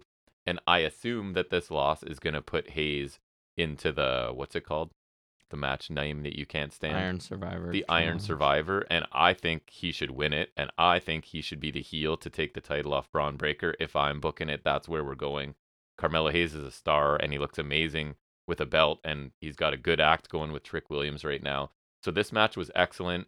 Wes Lee gets a quality win and a defense here too, because he's doing a really good job as well. Character work is not anywhere at the level of Carmelo Hayes, but it's definitely better than it was for Wes Lee. Mm-hmm. So, especially because like he kind of had that bad luck with the whole Nash Carter thing, so he's right, gonna pick and it up. it's actually working out for him, so that's nice to see. So the main event was excellent. The tag match was good, and then it was just other like standard NXT 3-minute matches that weren't super exciting. So that's all I had for high spots and Restholds. What do you have this week? I just had a few from Raw. Yep. There's high spot. I saw a bit of a Rollins promo, which was pretty good. It was kind of a heel promo because he was like talking about like asking when people like he was talking about like when people mess with him, they kind of get hurt, like trying to make a name off him. And he mentioned like Cody Rhodes and stuff. So it was like because they're listing him as a babyface apparently. Right. That's what I was just gonna say. But he did a heel promo. Like it was good, but it's just kind of weird. Right.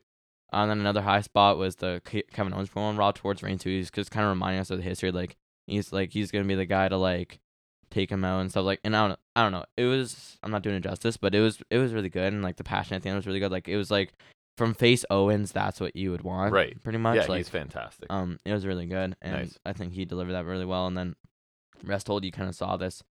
I think it was from last week, but I don't know, or it was this week. I think it was this week. I don't know. John Gargano got a new theme, and then he jobbed to Omos. Yes. Not cool. Shame. Yeah, not a fan of that either. Stupid. Like, I thought Triple H liked him. Like, what happened? Send him back to NXT. Let's go, because I'll watch him. All right, so we're gonna sneak in an extra segment right here because we're gonna take a look at tonight's Survivor Series, and we'll do a little bit of preview and make our predictions, and that's gonna happen right about now.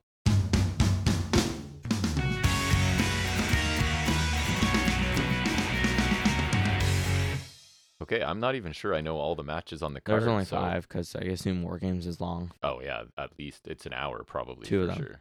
Oh so, yeah, so crazy. Okay, let's go. That's gonna be hard to predict. Styles and Balor.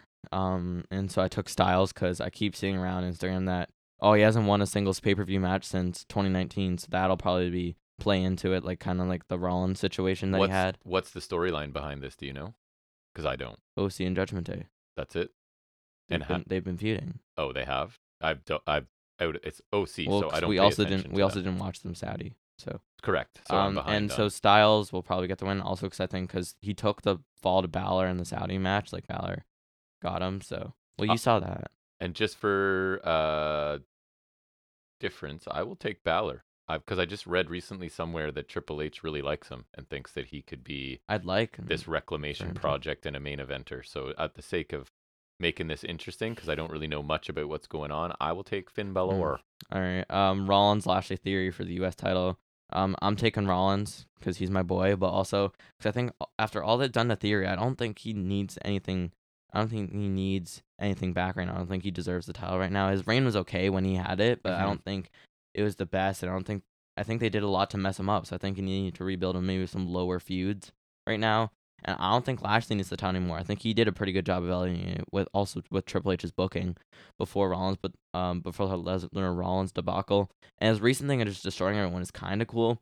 But I don't think he should win here, and he's kind of above the U.S. title. I feel like it was kind of a demotion for him this year. Right. I think he should feud with Roman for a bit. I think that'd be cool, and like have him, because with the thing where he's like just beating up everybody, why doesn't he like toss around the bloodline like a bunch of chumps, and like he's not gonna win it anyway. So like that, Right. at least it would have him at the level he should be at, and gives him some time, like because he's still I guess a babyface apparently. So Apparently. he can just be kind of like a hard babyface against Roman. I think that'd be kind of cool, just like kind of Yeah. have a temporary feud for Roman, like kind of go into Royal Rumble with that maybe. I think that'd be kind of cool. And I think Rollins has been doing a great job with the title. I don't want to see him losing it. I don't think he should lose it. I don't want him to lose it. And I don't think he's been doing really great with it. I think they should keep going for a bit. I think I'll take Rollins as well. The only reason I think that he doesn't win is if they want to take it off of him to elevate him because they have designs on a larger spot for him, but it doesn't feel like that's I yet, would so- love that. I know, but it doesn't feel like that's imminent, so I will also take him to retain because I don't see why. If they were going to elevate him, they should have done that at Royal Rumble or Elimination Chamber or WrestleMania or Money in the Bank. So I don't see why they Everything would I said. put it on one of those other guys now, because I think I don't know. Maybe one day, but I think maybe once Reigns is out of the picture, then Rollins can be elevated. Cause maybe he takes it from, let's say, Cody wins. Yeah. He eventually takes it from Cody. Yeah, that'd be a good feud to have going. Right. So Ronda Rousey versus Shotzi, which should be a barn burner. I took Rousey because in what universe does Shotzi win? I was just gonna say, is there a universe Shotzi win? So Ronda Rousey and let's say like under 5 minutes, please. Yeah, I don't need a lot from this. I don't need anything from this, especially if there's two like super long War Games matches. Like just establish Ronda as dominant if you want. She wins really quickly and we move on. So it's Rousey. So next the women's War Games, which is Belair, Bliss, Asuka, Mia Yim, not Michin, and Becky Lynch versus Damage Control, Nikki Cross and Rhea Ripley.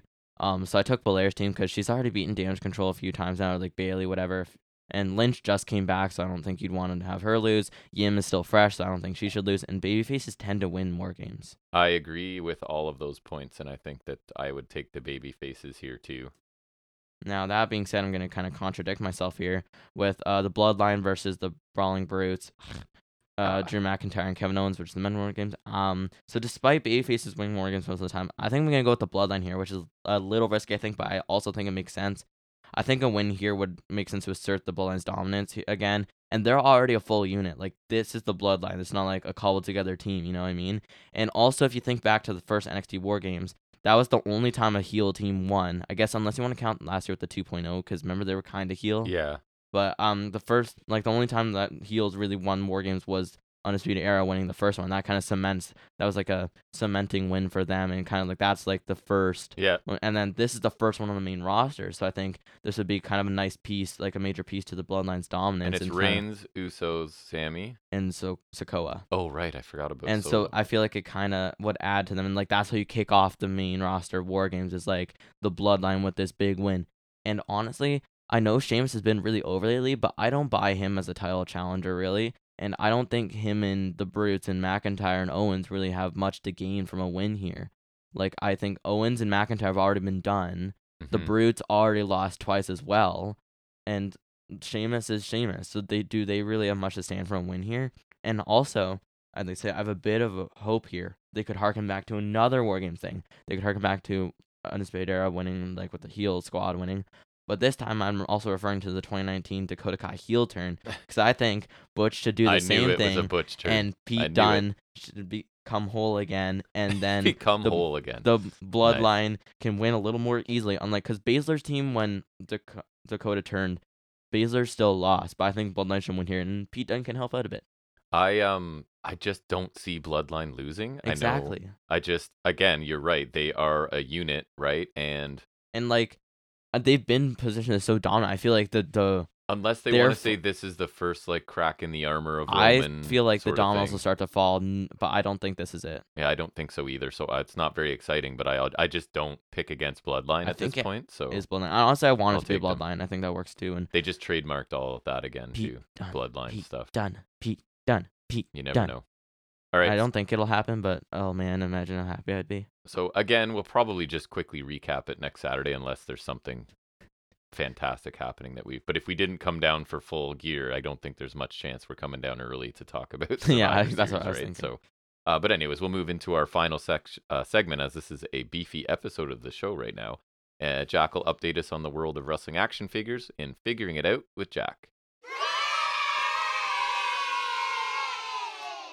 Pretty excited about that match you just showed me there before we get into the figures. Oh, yeah, so Danielson Harwood next That's week. fantastic. That's bananas. That should be super fun.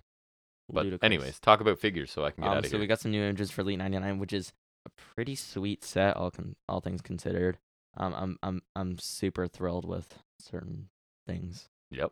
The first one is you were super thrilled yesterday for Queen sure. Zelina in the white and red, which is definitely what I'm referring to. It's good. I think that scan's really nice. Like, it looks great for a figure for her. Like, I don't really care, but it looks really great. And they could save a lot of money on plastic because she is tiny woman. We saw her face to face from about 6 feet away. She is wee. Very so small. Yeah. Next we get Riddle, and so he's got like these red, black, and gold trunks, which is solid. He's got like this purple Hey Randy shirt, and he's got black flip flops, and then the hat, and he's got a scooter too, like a functional scooter, like a tech deck nice. kind of deal. So that's not bad. Your brother would have liked that when he was younger. Reused the head scan from Elite 78, so that's all right. Speaking of reused head skins, we'll get there eventually. Then we have Happy Corbin, and he's got like, I don't really I think the figure looks nice, but I really hate the legs they use, because they use like the Build-A-Figure legs, and I don't know, they look weird. Yeah. And then he's got like the Hawaiian shirt, he's got like the hat.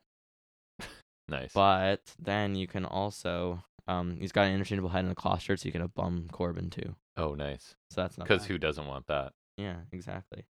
I do. For sure. And then we get the Seth Rollins, which is my favorite one of the set, of course.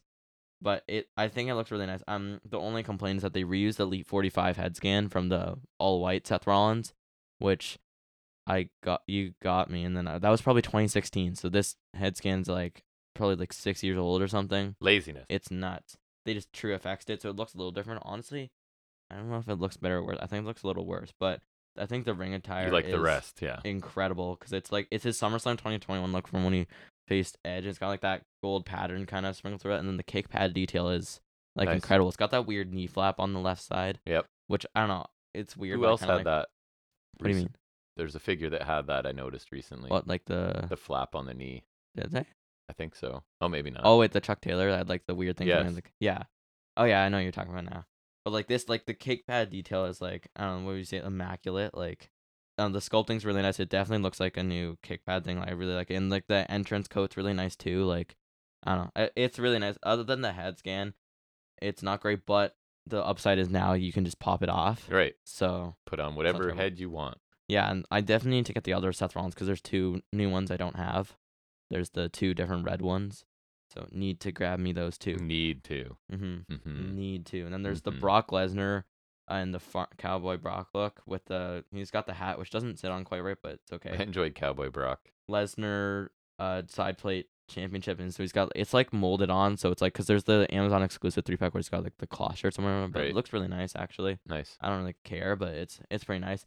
And to my surprise, there's a Chase variant, a blue Cowboy Brock, which it's a little too bright. It is very bright. I still think it's pretty nice. And that's interesting, because there's 2 Chases in the series then, because you got Boogeyman, which is like his modern face paint look. And so, I don't know, it's the head, like, I don't know, it looks like it sits a little weird, but I think the face paint looks really nice. Yeah. He's got all the bells and whistles, the clock with the breakable pieces, he's got like the necklace with the heart. Yep. And he's got like a stick, and look at it, he's got worms you can put in his mouth. Gross. And then he was the Chase variant we already knew about, because he's got like this red face paint design with a tree on it, which I saw him wear on WWE ECW once. Yeah. And so I like it because it's a unique look. Like, I don't like, cause it's just like the all red with the bit there. So I don't know, that's really cool. I think it's a really nice set. Like, the only ones I don't really care about are like Corbin and Vega, which they're still good. I just don't really care. Like, I'd probably get the Riddle if I could find it, because I wouldn't mind having another Riddle. I don't have a double joint one yet. Right. Actually, I don't really care about Brock either, but the Brock's nice actually. I might, if I have like a ring attire version with that here. And then the Boogeyman's awesome, because literally the last Boogeyman was like Elite 47 order, which I had, which is pretty cool. But so 2 Boogeymans, gotta get both of those, and the Rollins is just incredible. Nice. And I forgot to mention, because that's a SummerSlam look now. Now there's only one SummerSlam attire that they have not made Here it comes. a figure of, Get ready, and folks. Take a some wild would say guess. it's inevitable. And you snapped your fingers if you didn't hear that. Yeah. Thanos, Rollins, baby. Yep. He needs to. Honestly, I'll take any Thanos Rollins other than the basic. The basic was pathetic. Anger. Okay. Moving on. And then they had 2023 top picks at least. So they've done 3 waves of 2023 top picks figures. And 2022 is not over. So figure that one out. True. Good point. Last series had the Rollins repaint, which is pretty solid. So this one's got Ronda Rousey from Mania 35. It's a solid figure, but I don't really care. The one YouTube guy's predicting it'll shelf form, which I think is right. Because the other one of the ones we got is John Cena from SummerSlam 2021, with the 16-time champ look, which I think is pretty good. I don't really care, but Yeah. my favorite one is set, which I would actually consider picking up, is Survivor Series last year's Survivor Series Lashley in the red tights, which I really like that. I don't know why, but I like having some color there, which is pretty nice. It's basically a repaint of his last 2 elites, Right. but I really like the red tights, so I'll get that if I can find it. Mm-hmm. They also have top picks basics, which are lame because the ones AJ Styles is a re-release basic, which has to be like series because it's based off of Fastlane 2018. So Interesting. then this Brock Lesnar is a re-release of basic 136, which like just came out, so that's a release. And then Rock. What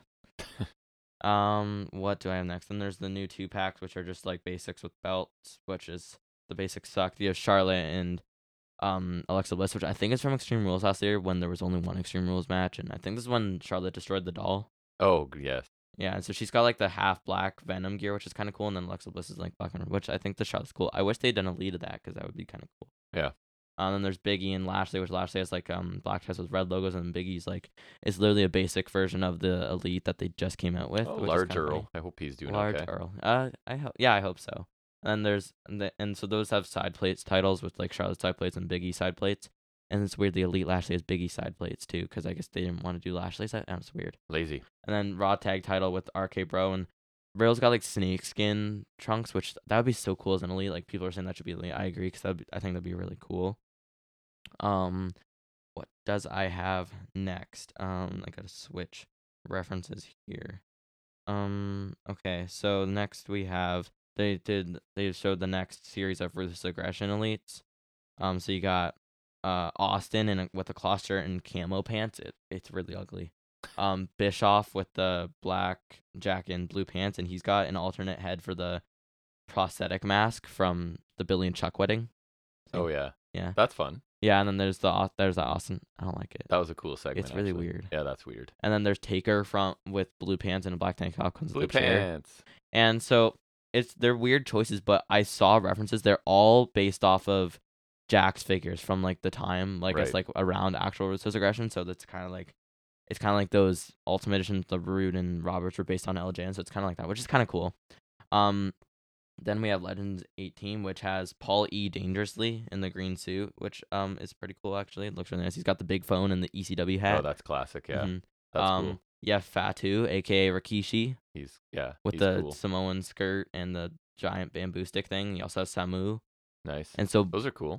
They're pretty cool. And it's weird that so the Wild Samoans, it's kind of like Elite 99, where I don't know if they're starting to do 2 chases or if it's like only a couple instances, because they both have chases for Wild Samoans with the floral pattern tights.